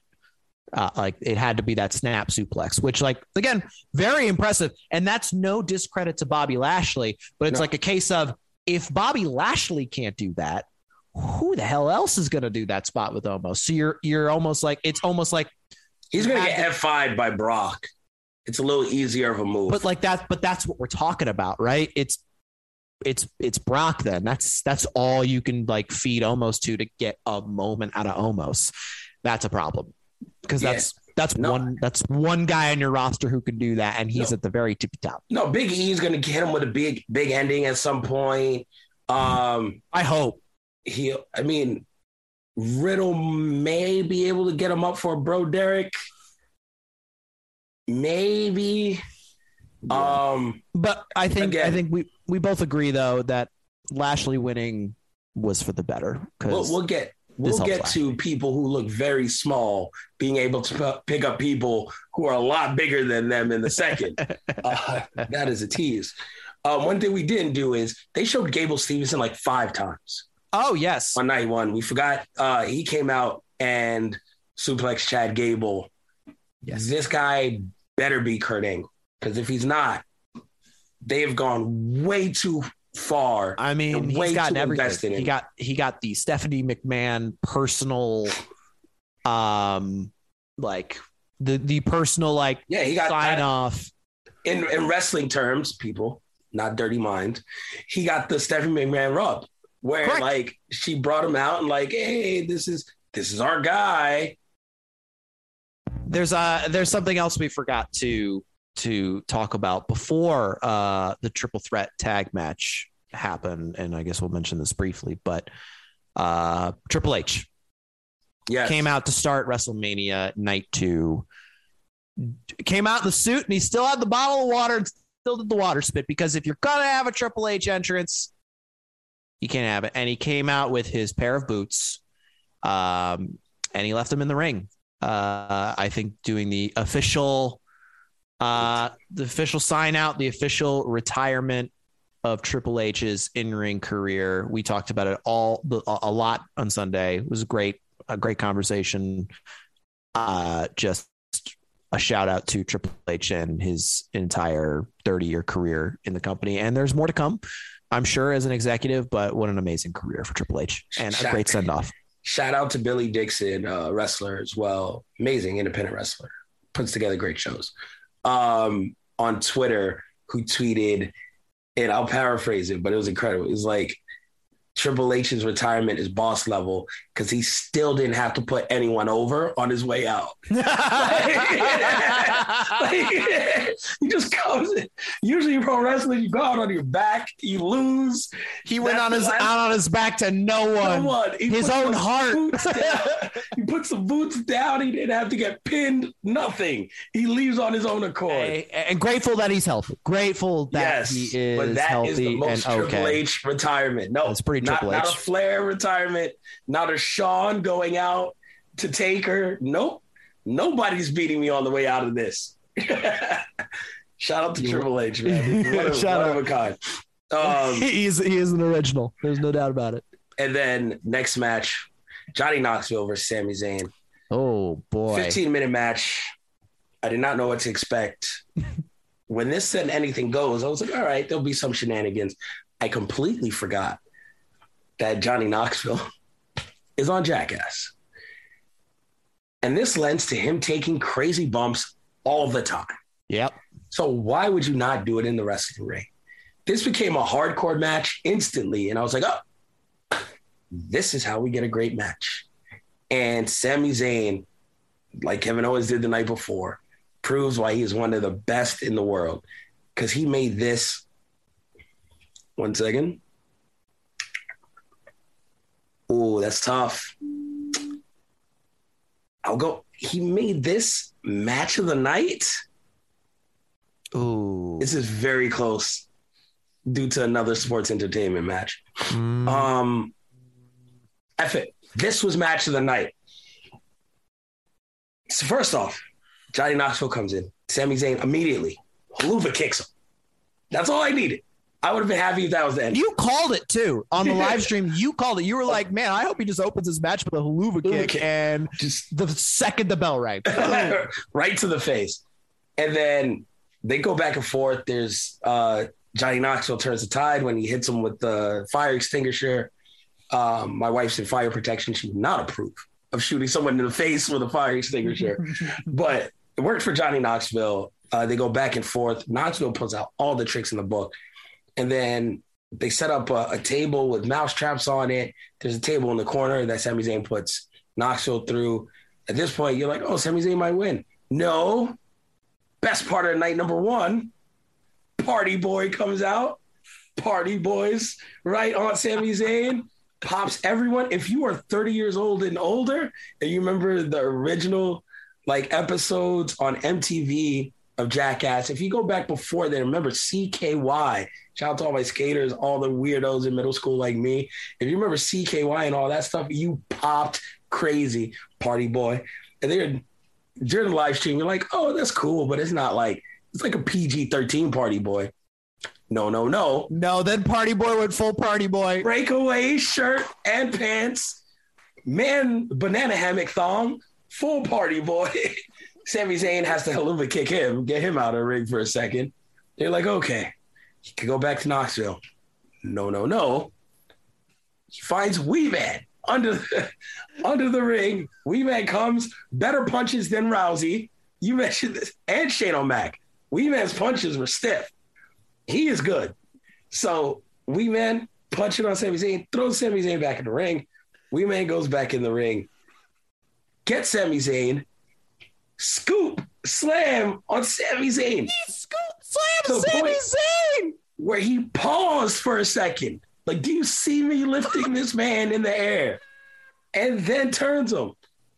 Wee Man's scoop slam is the best power slam in WrestleMania history. Hulk Hogan in front of Andre you mean in front of 800 gajillion billion people, the Pontiac Silverdome. Get out of here, Hogan. You're out of the record books. Wee Man slamming Sami Zayn has replaced that. Incredible slam. And then you know what? Wee Man gets for his trouble? A mini haluva kick right to the face, which looks like a normal kick. Oh, and that slow-mo replay was nice. Yes, he ate all of that. Johnny Knoxville then takes advantage of all of this, ends up tasing Johnny Knoxville, or Sami Zayn at a point, puts him from the top rope all the way through the mousetrap table, which Wee Man at some point moved to get under there. And I was like, yo, I don't think you're supposed to move a table with a very specific spot. So the table moved a little further. So Sami Zayn had to jump even further into that. And then it ends with a gimmicked mousetrap that doesn't work.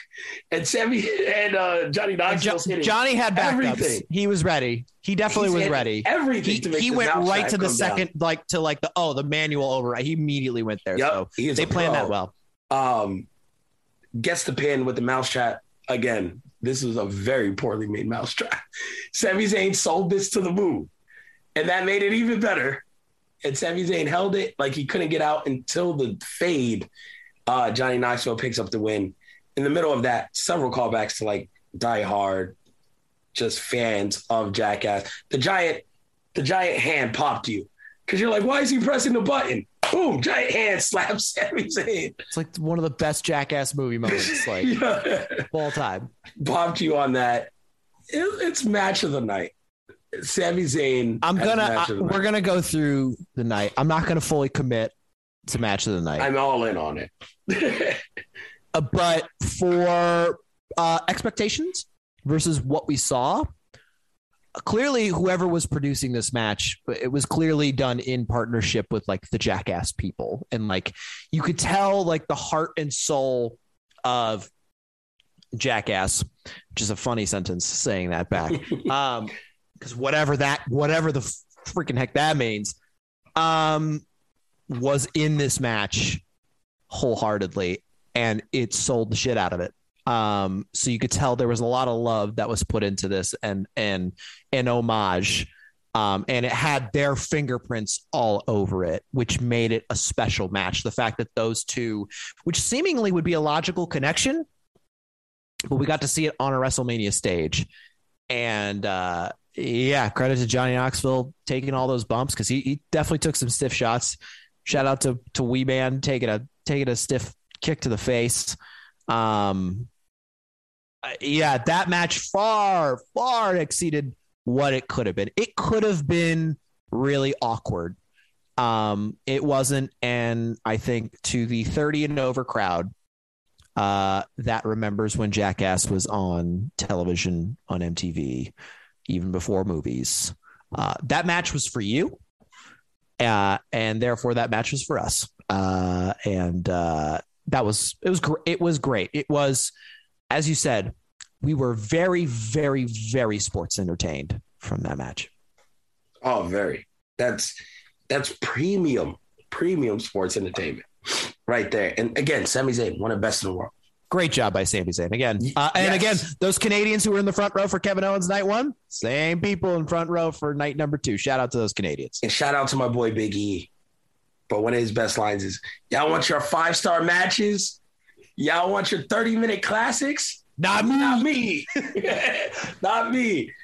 I want to see Canadians and actors bumping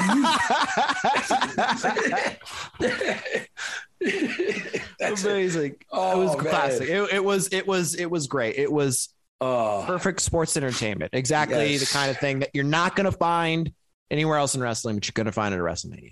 I mean, I've been to a few of Effie's big gay brunches, so I've seen some shit. But yeah, okay. Like this is pro wrestling at its core, but people don't want to admit that.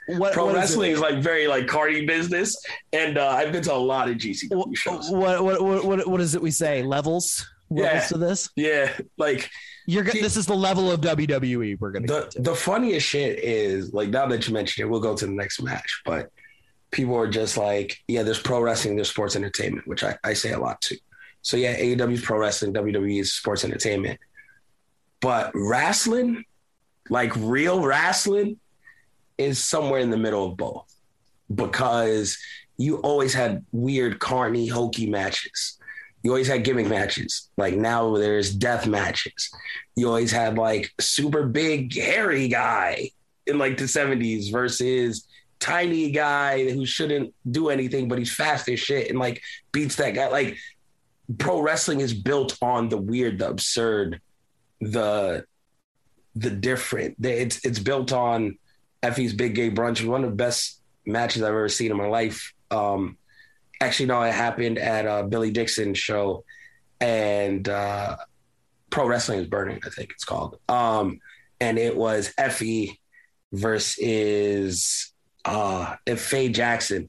And the entire match was predicated on Faye trying to get Effie to pop a boner. Because Effie is gay and Faye just has crazy amounts of ass. And like her gimmick is creep squad, right? And like sex appeal. And she came out in the Tribe Called Quest, Bonita Applebaum, like whole joint. And then the entire match, it was just like boner checking. It would be like, oh, did I get you yet? And then there's a spot on top of the bar where she finally caught on top of the bar. It's like anywhere, false count anywhere, top of the bar where she finally gets him and she gets like the DJ to play, like the DJ randomly starts playing Back That Ass Up and she's just twerking on him. And he's like, no. And then like, he's just like, he's about to do it. And then like, he thinks catch a boner, she hits the finisher. And then like, it's the greatest, like one of the best matches you ever see on the indies. And it's like so ridiculous. And it's sports entertainment, but that's real pro wrestling. Like that's real matches wrestling. Between two invisible participants. Invisible stand. It's all part. It's all somehow falls under this umbrella. And that's you ask anyone else what happened Janela Spring Break that year. They're like, you know what they remember? And the rest of the show was really good, but that was something else. Wrestling at its core is a great deal of sports entertainment. Indeed. And Vincent K. McMahon's been in it long enough to understand that. And as crazy as this old ass man is, and we're going to get to that, he has seen and he knows more pro wrestling. We all think we're smarks. We all know we can book better than him. We know it's better for his company. He's done this shit a long time. And he understands at his core what wrestling is. Gets short-sighted a little bit. When you get a little older, shit gets a little weird. But at his core, the man's on to something. Next match, Sasha Banks. Fatal 4-Way Tag Team Championship match, women's tag match. Sasha Banks, Naomi versus Queen Zelina and Carmella champions versus Rhea Ripley, Liv Morgan versus Shayna Baszler and Natalya. Sasha and Naomi's entrance, A+, A+, A+. The entrances for this match were just crazy. And they kicked it off. Yes. Naomi. Lambo. A glowing Naomi Lambo. Doing the full glow. Sasha pulling out with the glowing Lambo. The tips of her hair dyed like neon green, so they glow. Perfect tag team work by them. Sasha knows how to drive a stick. I mean, this is a woman of many talents. I can't drive a stick. We're learning new things every day. No, I'm telling you, she's just top tier woman there. So they come to the ring. Then Rhea Ripley, Liv Morgan come. Liv Morgan comes out full Catwoman Halle Berry style, like very leathery. And then Rhea Ripley comes out and I'm like, oh, no, this is just a dominatrix gimmick because she has like a weird, like, what looks like bunny ears hat. And then, but no, lo and behold, she had bats on her thing. So she was Batman. And then there was Catwoman. It was definitely a very extreme version of those characters, but they were in it to win it, and all credit to them. They were all in and committed and they owned it. It was great. Yeah, listen, they had a tag team look that's appreciated. They matched gear. Yeah, and I think good things on the horizon for both of them together. They work very well as a team. Yes, and then we have Carmella and Zelina, who were tag team champions, but didn't have matching gear at all, which never bodes well. Carmella came out in like a wedding gear outfit. Corey Graves went full Corey Graves on it. Good outfit by her, though. It looked dope, like the all white and everything. Like Carmella looked like $1 million. And the mask. Oh, and then she put the mask on because, again, full dashing Cody Rhodes gimmick. Like, that's really dope. Match starts. Match is fine. Good spots. Don't forget Natalya and Shayna Baszler as well. Yeah, their makeup was horrible. They were kind of just there in the match. Yeah. But they borrowed Rousey's eye makeup. It was very bad. Even though Baszler, I liked her outfit, but it'd be better if like Natty matched it. I said this on thing with hearts on her gear, and Shayna had the spades, but whatever. Maybe they're here for a good time, not a long time as a tag team. So why buy matching gear if you're not going to be together, except to be thrown into WrestleMania together? Indeed. So match, though, had good enough spots, constant action, 10 minutes, 50 seconds. The right team won in the end. I don't have to go like too far in depth on this match. Sasha Banks gets her first WrestleMania win. She was 0-8. She breaks the streak. She had the opposite streak of Taker. She wins. Yes, it's only a women's title. Yes, the women's titles get defended like once every 3 months. I don't care. Sasha didn't seem to care. She damn near started crying. Bringing it full circle with Naomi. Team Bad is how Sasha broke out to the main roster. So Naomi's underutilized. I think universally people can say that. She's underutilized, and she gets another WrestleMania moment. She had one in Orlando as well. So I like the tag team. Hopefully they defend the belts. Hopefully they get TV time because these are two prominent women on the roster. Let's get them some good feuds. Carry on with Rhea and Liv, or get them another feud. Or, you know what? The Bella Twins, what are they doing? I think the Bellas would be great to come back and feud as well. So I like the way it's going. I like the win here.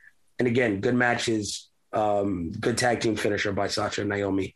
Nothing bad to say about the match. Yeah, it was fine. Again, it was always going to be kind of a weird mixed bag because, again, we were tossing whenever you toss all of these people into the match. And like, again, like 4 of them can't be in the ring at the same time. Like, so like other teams are tagging other teams. So it gets weird. So like those kind of matches, you're just kind of looking for how they can all kind of come together and create a couple of spots and kind of get in, get out, do their thing. There was a very, very good 8-person spot in which there were 4 people on each opposite end of the turnbuckle doing like the power, like 2 of them got power bombed while 1 got suplexed. It was good spot. Very good spot in that kind of a match that you superplex. Indeed. Yes. Times 2. Yeah. But yeah, I mean, a lot of, I think, like we said before, with in regards to the other women's match, there's just a lot of really good individual talent in this matchup. It's great to see Sasha get her WrestleMania moment. Yes, she seemed quite thrilled with that. So that was good to see. And again, I think, like you said during the live stream, we don't know how many more of these moments we're going to get for Sasha Banks because Sasha is a super duper star. Yeah, not only WWE, not only WWE, but she is beginning to transcend the sport itself, and she is that talented. So hopefully we get some more moments on the way there, but we'll see how long that runway is. At least having tag titles keeps her in the picture. So yeah, and hopefully, I do hope that they work Rhea and Liv a little bit more because I think Liv is definitely trending upwards in kind of a nice and slow, steady kind of way. I think her stuff with Becky was very good. It seems like they definitely want to push her over, and it seems like the crowd is starting to buy into it a little bit. Her work on the match was good. Rhea is amazing, is a star. Somehow need to get her in some kind of more prominent fixture, not necessarily title, but just she needs to be featured more prominently because she's a beast. She's just like she can do similar things to what a Charlotte can do. Yeah, and they need to figure out a way to take advantage of that before it's too late. So yeah, overall, it was always going to be that kind of a match of, all right, let's get in, let's get out, let's do a couple of cool spots. And it was totally fine. Yep. And then we have next up, longest match of night 2, Edge versus AJ Styles. Edge comes out, new entrance, new persona, kind of broody, I'd say. Yes, I like it. AJ Styles comes out, gets hit with pyro in the face, starts bleeding before he ever gets to the ring. Yeah, that caught him. It's already a stiff match before it even began. Yeah, so Styles took it like a man, though. Got down to the ring. I was like, yo, listen, I got a 24-minute match to put on. And it was slow. It was methodical. I love the flippy shit. I love high spots. I love all that. Not every match needs that. This is, I said on live stream, it was like a very 04, 05, 06 style match. Like it was a lot more ring psychology than anything. I didn't feel like it was too long. I felt like it was cool. They picked it up and had their spots and moments. I thought it was a good match. My only problem is the way it ended. AJ Styles going for the phenomenal forearm, which would eventually get countered by Edge by the spear, which is a great spot. Everyone counters that phenomenal forearm with something. Like, stop going for it. Edge kicked out of a finisher earlier, so that, like, cool. So I guess AJ Styles did as well. So they both hit their finishers. Both were kicked out. And then AJ was like, cool, I'm going to phenomenal forearm. But then he sees Damian Priest, new gear, looking brooding on the outside, gets distracted, comes in, and that's when Edge is able to reverse the phenomenal forearm into the spear and win. I think that spot could have been done because it's been done before without interference. And they're building towards Edge getting this faction with Damian Priest and who knows who else. Cool. I didn't need it. I didn't need that to start at WrestleMania. I don't need programs to start there. I don't need interference. It put a bad taste to a match that I think were psychologically good enough to have a clean finish and ending. Everyone be happy with it. The shenanigans kind of ruined it. Yeah, I think we were both in agreement that it was definitely in a match with two such high profile people. I think, and I think in some circles you'd probably call it a dream match between an AJ Styles and an Edge. And it had the right kind of old school pace to it, where it was never going too fast. We were working injuries, we were working body parts and kind of manipulate each contestant manipulating the other. It's a very old, like I don't want to say old school, like you said, it's 05, 06. It's not that far back, but but old school in the sense of not your flippy floppy match, but a good match. And again, like two guys that I'll pay to see face anybody in a ring anytime, because they've earned that through the course of their careers. As awkward as the finish was, very, very, very, very big for Damian Priest. You can't pair him with a better person than Edge. I think that's a huge bump to him. Clearly means that they have big ideas for Damian Priest going down the road if they're going to stick him with someone like Edge. Agreed. It is unfortunate that that had to be like the reason he won. He is a heel. I get winning in, mischievous ways. But yeah, I mean, Damian Priest came out. He had, you could tell he had the eye makeup going on a little bit and had the purple gear.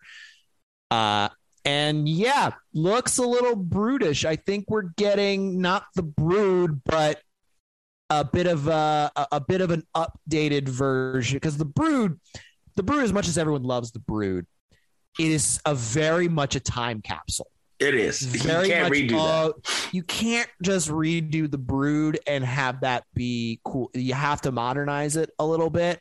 I think we're kind of working towards almost kind of like cross between Brood and like a ministry kind of thing. Where and a little bit of Edge Vikings, like a little bit of Edge Vikings, which I mean, hey, and I said this during the live stream too. I really appreciate that Edge could just come back and play the hits. That's all he needs to do, but he is still looking for different ways to evolve his character, and he is someone who's very self-aware and knows his wheelhouse, and. So I think he knows like how far he can kind of venture out of that while still being the Edge.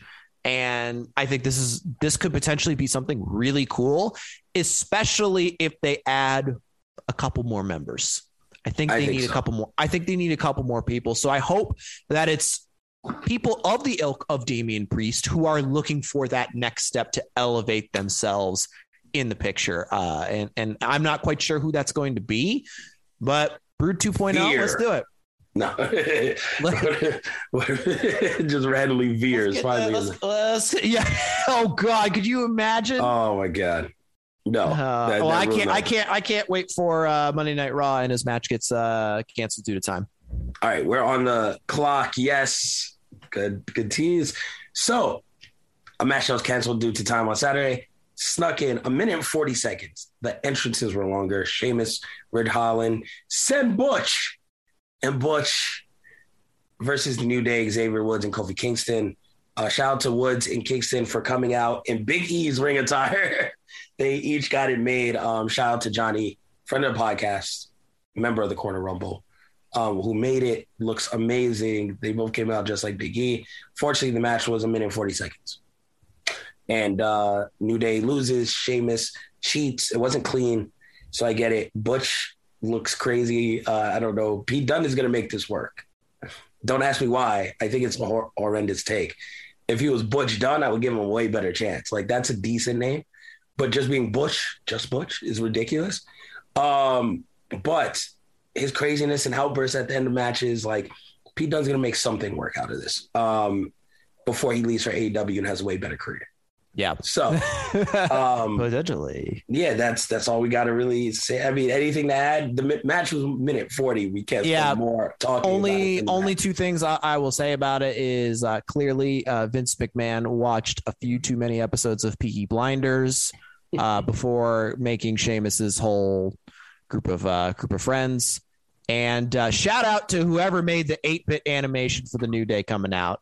Yes. Their like little animation before they kind of entered the ring was fantastic. So yeah, not much else to say on that match other than I wish we got a small package from Xavier Woods, best small package in the game. Small package shall make an appearance, sir. Shall. Then we have Pat McAfee versus Austin Theory. Pat McAfee can wrestle his ass off. Yo, I ain't gonna lie to you. The crowd was hottest all night for this match, and whether it was when you bring the Dallas Cowboy cheerleaders out, Pat McAfee full entrance, punt to the ball on his way down to the ring. One hell of a punt, had distance and hang time. He still got it. Went in the ring. Him and Austin Theory traded punches. You know, kind of went and dodged each other's finisher. There was like a punt for a second that missed. Tried to punt, yeah. Yeah, missed punt and everything. It was like cool. But there was a spot on the turnbuckle where Pat McAfee was going for a superplex. Austin Theory pushes him off. He flips off of it, backflips off of it, lands on his feet. Austin Theory can't believe it. And instead of doing like the quick run up the ropes that most wrestlers do, Pat McAfee runs and jumps and lands on the third rope perfectly. Like a cat. And you're like, what the hell? And then ends up doing the superplex to Austin Theory. You're like, yeah, nah, this man is stupid athletic. Why was he just a punter? Like, at this point, you don't question his wrestling accolades. You're like, my man, you could have done something more than punt. Like, or are all punters this ridiculously athletic? Which then goes to mean, like, how stupid athletic is like a J.J. Watt? Like, what could J.J. Watt do in a wrestling ring? So your mind starts going like into whole different places. But no, it's amazing match between them. Pat McAfee ends up beating Austin Theory with a small package. Let's go. Finally, he popped for the small package. Austin Theory couldn't believe it. I get that roll up. Yes, crowd pops for Pat McAfee as his moment. Mr. McMahon, he then challenges Mr. McMahon to a match. Mr. McMahon's like, oh, really? Mr. McMahon comes in the ring. He takes off the button-up shirt. Black wife beater McMahon. Only thing was missing was the do-rag from his extreme days. He comes in the ring, clotheslines Pat McAfee a couple times. Austin Theory cheats, helps him. Nuts Vince against the gets pole. Only offense in on Pat. That's it. Pat is relatively squashed by Vince in the match, just 3 minutes and 45 seconds. A lot thanks to Austin Theory. McMahon then punts a ball into Pat McAfee's stomach, leading to him pinning Pat McAfee. Not even in the face, just in the stomach. He pins Pat McAfee clean. Vince then tells Austin Theory, this is our win. You celebrate. Austin Theory takes his poses on all 4 posts. Super heel work. Austin Theory again lost. It's his first Mania. Kid's like 24. That's fine. Vince then found a way to still make him a great heel and get booed. And it feels like, okay, the kid wasn't buried. Then, lo and behold, Stone Cold Steve Austin music hits. Night 2 of Austin. I got ahead of myself. After New Day match was 140 because Undertaker must pose. He came out and did his entire thing again for like 6 minutes. Okay, that's an aside. Back to where we are. Stone Cold comes out for night 2. Way more happy to see him than I was for Taker night 2.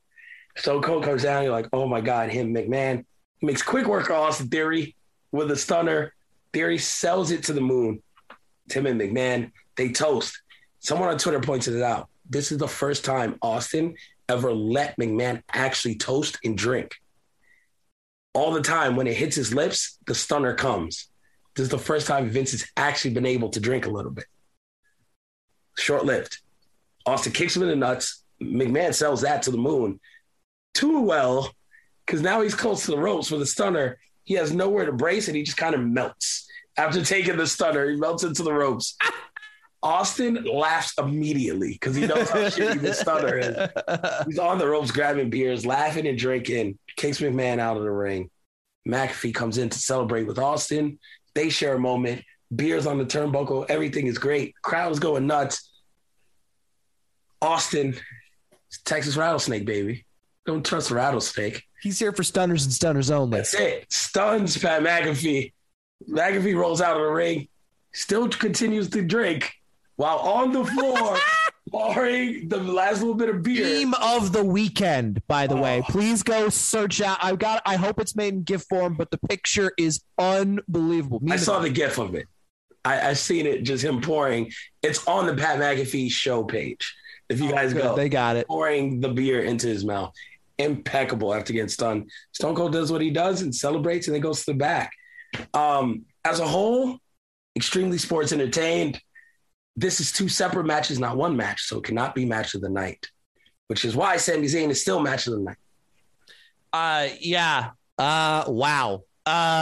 There was a whole, this went, I guess I didn't know what to expect, but I didn't expect this. We got into like the wrestling multiverse here. We like entered a sphere that we did not expect to go. I think Andreas tweeted it out, and he may have I think he tweeted it out himself. He maybe retweeted, but I think it was himself. I think he compared it to Fast and Furious 9. Yep.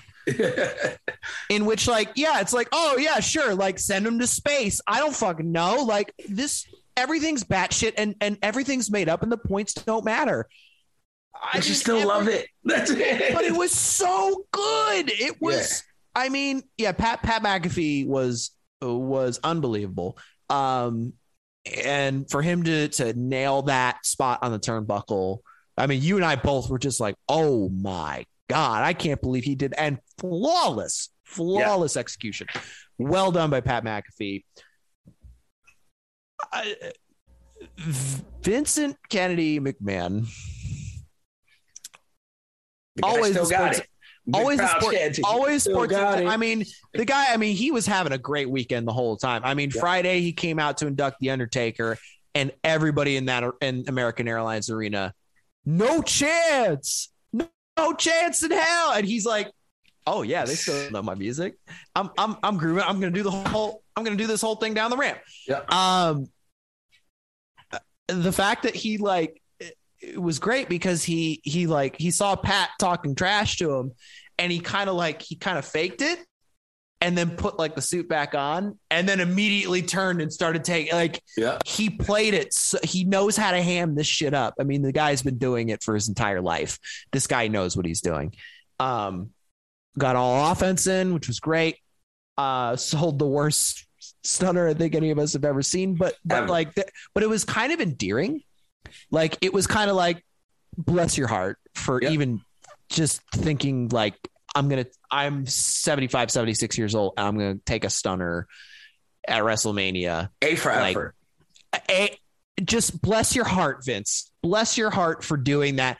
And as horrible as it was, you could still say that you did it, right? You crumpled over, and Austin was just like, I don't give a shit. That was awesome. Yeah, I just stuttered Vince McMahon again. And then Pat McAfee drinking the beer on the ground is an iconic image. He was both happy, sad, surreal, tears, but also drinking the beer, because what else are you gonna do when Stone Cold's out there? So yeah, you're right. 2 matches. God, you might be right that the match of the night was Sami Zayn and Johnny Knoxville. I think you're onto something. And not necessarily for match of the night in the sense of it's a 5-star match. No, just it was the most entertaining. Yep. But this, as two things combined, was the most surreal experience. Like it just kept going up in levels as the segment went on, which is, I guess, is a WrestleMania moment that you're looking for, especially when Vince and Stone Cold are involved. Yep. And then we have the main event. This might be the most shocking thing to me. Not the match played out. But we entered a new space of wrestling. The total runtime of this match was 12 minutes and 15 seconds. I thought it was going to go 25, 30. Roman Reigns, Brock Lesnar. Roman Reigns looks like $1 million coming to the ring. Lesnar does as well. Cowboy Lesnar, the entire crowd loves babyface Lesnar. Come to the ring. Paul Heyman does the intro for Roman, stares down Brock. Brock gets the mic, does his own intro, Paul Heyman style. Heyman shocked. Everyone pops for it. It's set. Roman can't be a bigger heel. Brock can't be a bigger face in this. And then you called it very early on.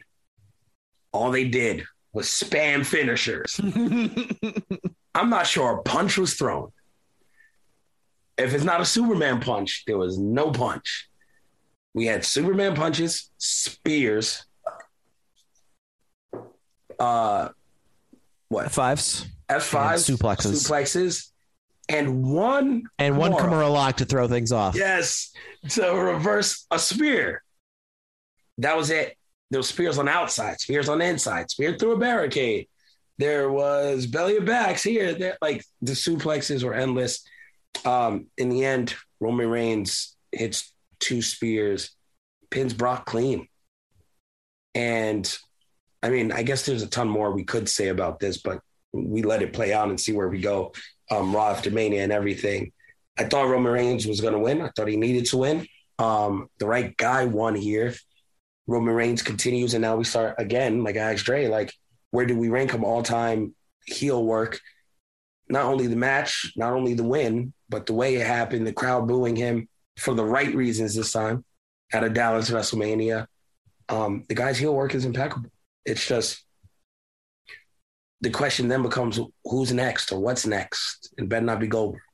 But like, where do you go from here? Because he's cleared out a lot of the roster. The other thing is since it ended early, people expected The Rock to come out. The Rock tweeted WrestleMania ? 2 hours ago, which would put it at midnight when we started this pod. So as soon as Roman won, The Rock tweeted WrestleMania ? And didn't show. It just went to black. Roman Reigns, both belts. I wanted The Rock to come out. I think that's another sports entertainment big moment. I'm wondering if they wanted Roman to just have his moment as the man. No shenanigans for him. I beat Brock. I beat him clean. I don't need The Rock here. I am the star. The Rock can be another star whenever he comes in. Yeah, I think speaking to that very point before going back into the match, I think in a lot of his title defenses in this heel run, it has been, I just won the title, I defended it. Big entrance from someone returning, whether that's John Cena to eventually fight him at SummerSlam, Brock Lesnar coming back. I mean, he's Roman. There has definitely been a lot of clips of Roman like winning and then someone like giving him like a return pop and then him just being like, oh, great, doing Roman things. Right. But yeah, he has 2 belts. I think, I guess, yeah, we shouldn't be surprised how this match went. I do think, I mean, even going into it, going like it's the biggest match of all time was always going to be a mistake because Brock does not work the crazy 20, 30-minute classics. He just doesn't. And these two, whenever they fight, it ends up becoming a spam fest of finishers. Yep. Now, this was next level because we entered a phase where we got like 3 or 5 minutes in, and I started going, well, shit. All right, we done any offense that we did. As soon as Roman speared Brock through the barricade outside, it was all finishers. They both activated the cheat codes that give you that unlimited momentum in the video game. Like they had a Game Shark. Yeah, they hit Taking Game it Shark. back. Yeah, they hit the Game Shark, and all of a sudden they could only hit finishers. To which then I came up with the brilliant theory in the middle of the match, going, well, hold on a second. If you want to protect your finishers for your wrestlers, you do it one of two ways. Like, you stay uber protective of it, and when it eventually gets pulled out and you work a whole match to pull it out, that's great. Or you go completely chaotic and you enter another realm of wrestling in which it's protected because it's the only moves you're pulling off. Just never know when it's going to end. It's the double negative. And we even looked at each other when the match actually ended, because that was the exact effect that it was. They just kept pulling F5s, suplexes, Superman punches, spears. I think Roman was up to like 5 or 6 Superman punches. Someone 4 spears, maybe. Yeah, someone was keeping count of Brock Lesnar's suplexes in the front row. I think he got up to 8 or 9. Yeah, Roman got in at least 3 or 4 spears. Wow. But like the match ended. And there was an F5. And there were 2. I think he may have done 2 F5s. And we both looked at each other and like, I saw your face of shock. And why were you shocked? Because it ended. Yeah. Finally, someone had gotten hit with enough finishers. So I guess you protect the finish by just unleashing all of them consistently as your only moves of offense. It's some multiverse bullshit. It's so crazy, but it's kind of terrific. Works, yeah, exactly. It's so crazy. It just might work. Now, does it make for a classic match? In my opinion, no. Is it the match to end all matches? No. So is it the greatest WrestleMania match ever? Absolutely not. No. At the end of the day, it's another Brock and Roman match. We've seen it before. And so I think it was always a mistake marketing that match as that. It was intriguing to know how it would end, if they would give the belts to Brock or Roman. I think as time went on, it started making more sense that Roman continue his run, because it is the hottest thing that's going on right now. Yep. That's what they've built. I guess we're building. I mean, I've heard Roman Brock for, I feel like, a long time. I feel like that's always been a thing. Am I super excited about it? Probably. Like if it happens and the road starts going that way, I'm sure I'll be excited. If it's a WrestleMania match, I'm sure I'll be like, I want to see how that works. I don't know if I need Roman and Rock for the belts though. Like, Rocky doesn't need to be champion. Rocky doesn't need to be champ. Even though I think Roman goes over, but still, like, what does it add to that match? Well, what is it? Yeah. I mean, it's one of those where I go like, all right, cool. Like, if it happens, great. Otherwise, like, you do have another problem, which is you've got 2 belts on Roman Reigns right now. And one got to come up off. Literally no one can beat this man. Yep. 581 days. No one can beat him. Who the heck's going to beat him? I truly don't know. At this point, I don't either. Money in the Bank is going to be an interesting roadmap for where we go. We'll see if someone like a Cody Rhodes, a Matt Riddle, I feel like are the 2 favorites going into an event like that, in my opinion. I mean, just to take the belt off, like, before then, like, you can have a guy like a returning Big E from injury might get enough of a pop to beat Roman for one of the belts. Cody could work his way and get one of the belts. Just to make stuff even. Roman can just say, I don't like this shit, and I'm throwing away 1 belt. Like, I don't know. And they have a tournament of such. Like, it's going to be an interesting way to view it going forward. But man, it was a great 2 nights of Mania. We can sit here and talk about what ifs all day. It was a great night 2 of Mania, 4 hours on the live stream, 2 hours and 15 minutes of a recap. We appreciate all of you guys who stuck through everything. Man, we've been live on YouTube for 6 straight hours. I've been here in front of a closet in Puerto Rico. Coale is in front of his guitars. I thought he was going to serenade us. But he's been in that same chair at all some night. point, I'll get the Nakamura theme, and I guess Boogs is out for a while. Yeah. So I guess I have to start my next gig. So I'll start working on Nakamura's theme, and we'll get it going. Next man up. But a pleasantly surprising good WrestleMania weekend, and I think going into it, really expectations were very low, but I even think with those low expectations, even like a very optimistic view of what this WrestleMania could be, I think you have to come away feeling good, and feeling like you got your WrestleMania moments out of WrestleMania. If it's supposed to be like a holiday of celebrating wrestling, this entertainment that we love, and I think it accomplished that goal for the most part. Worked. None of it's going to be. None of it was perfect, and there were definitely moments where you go like, I'll probably forget that. But there's a lot from this WrestleMania that I think we'll remember. Listen, next April 1st and 2nd in LA, we'll do it all over again.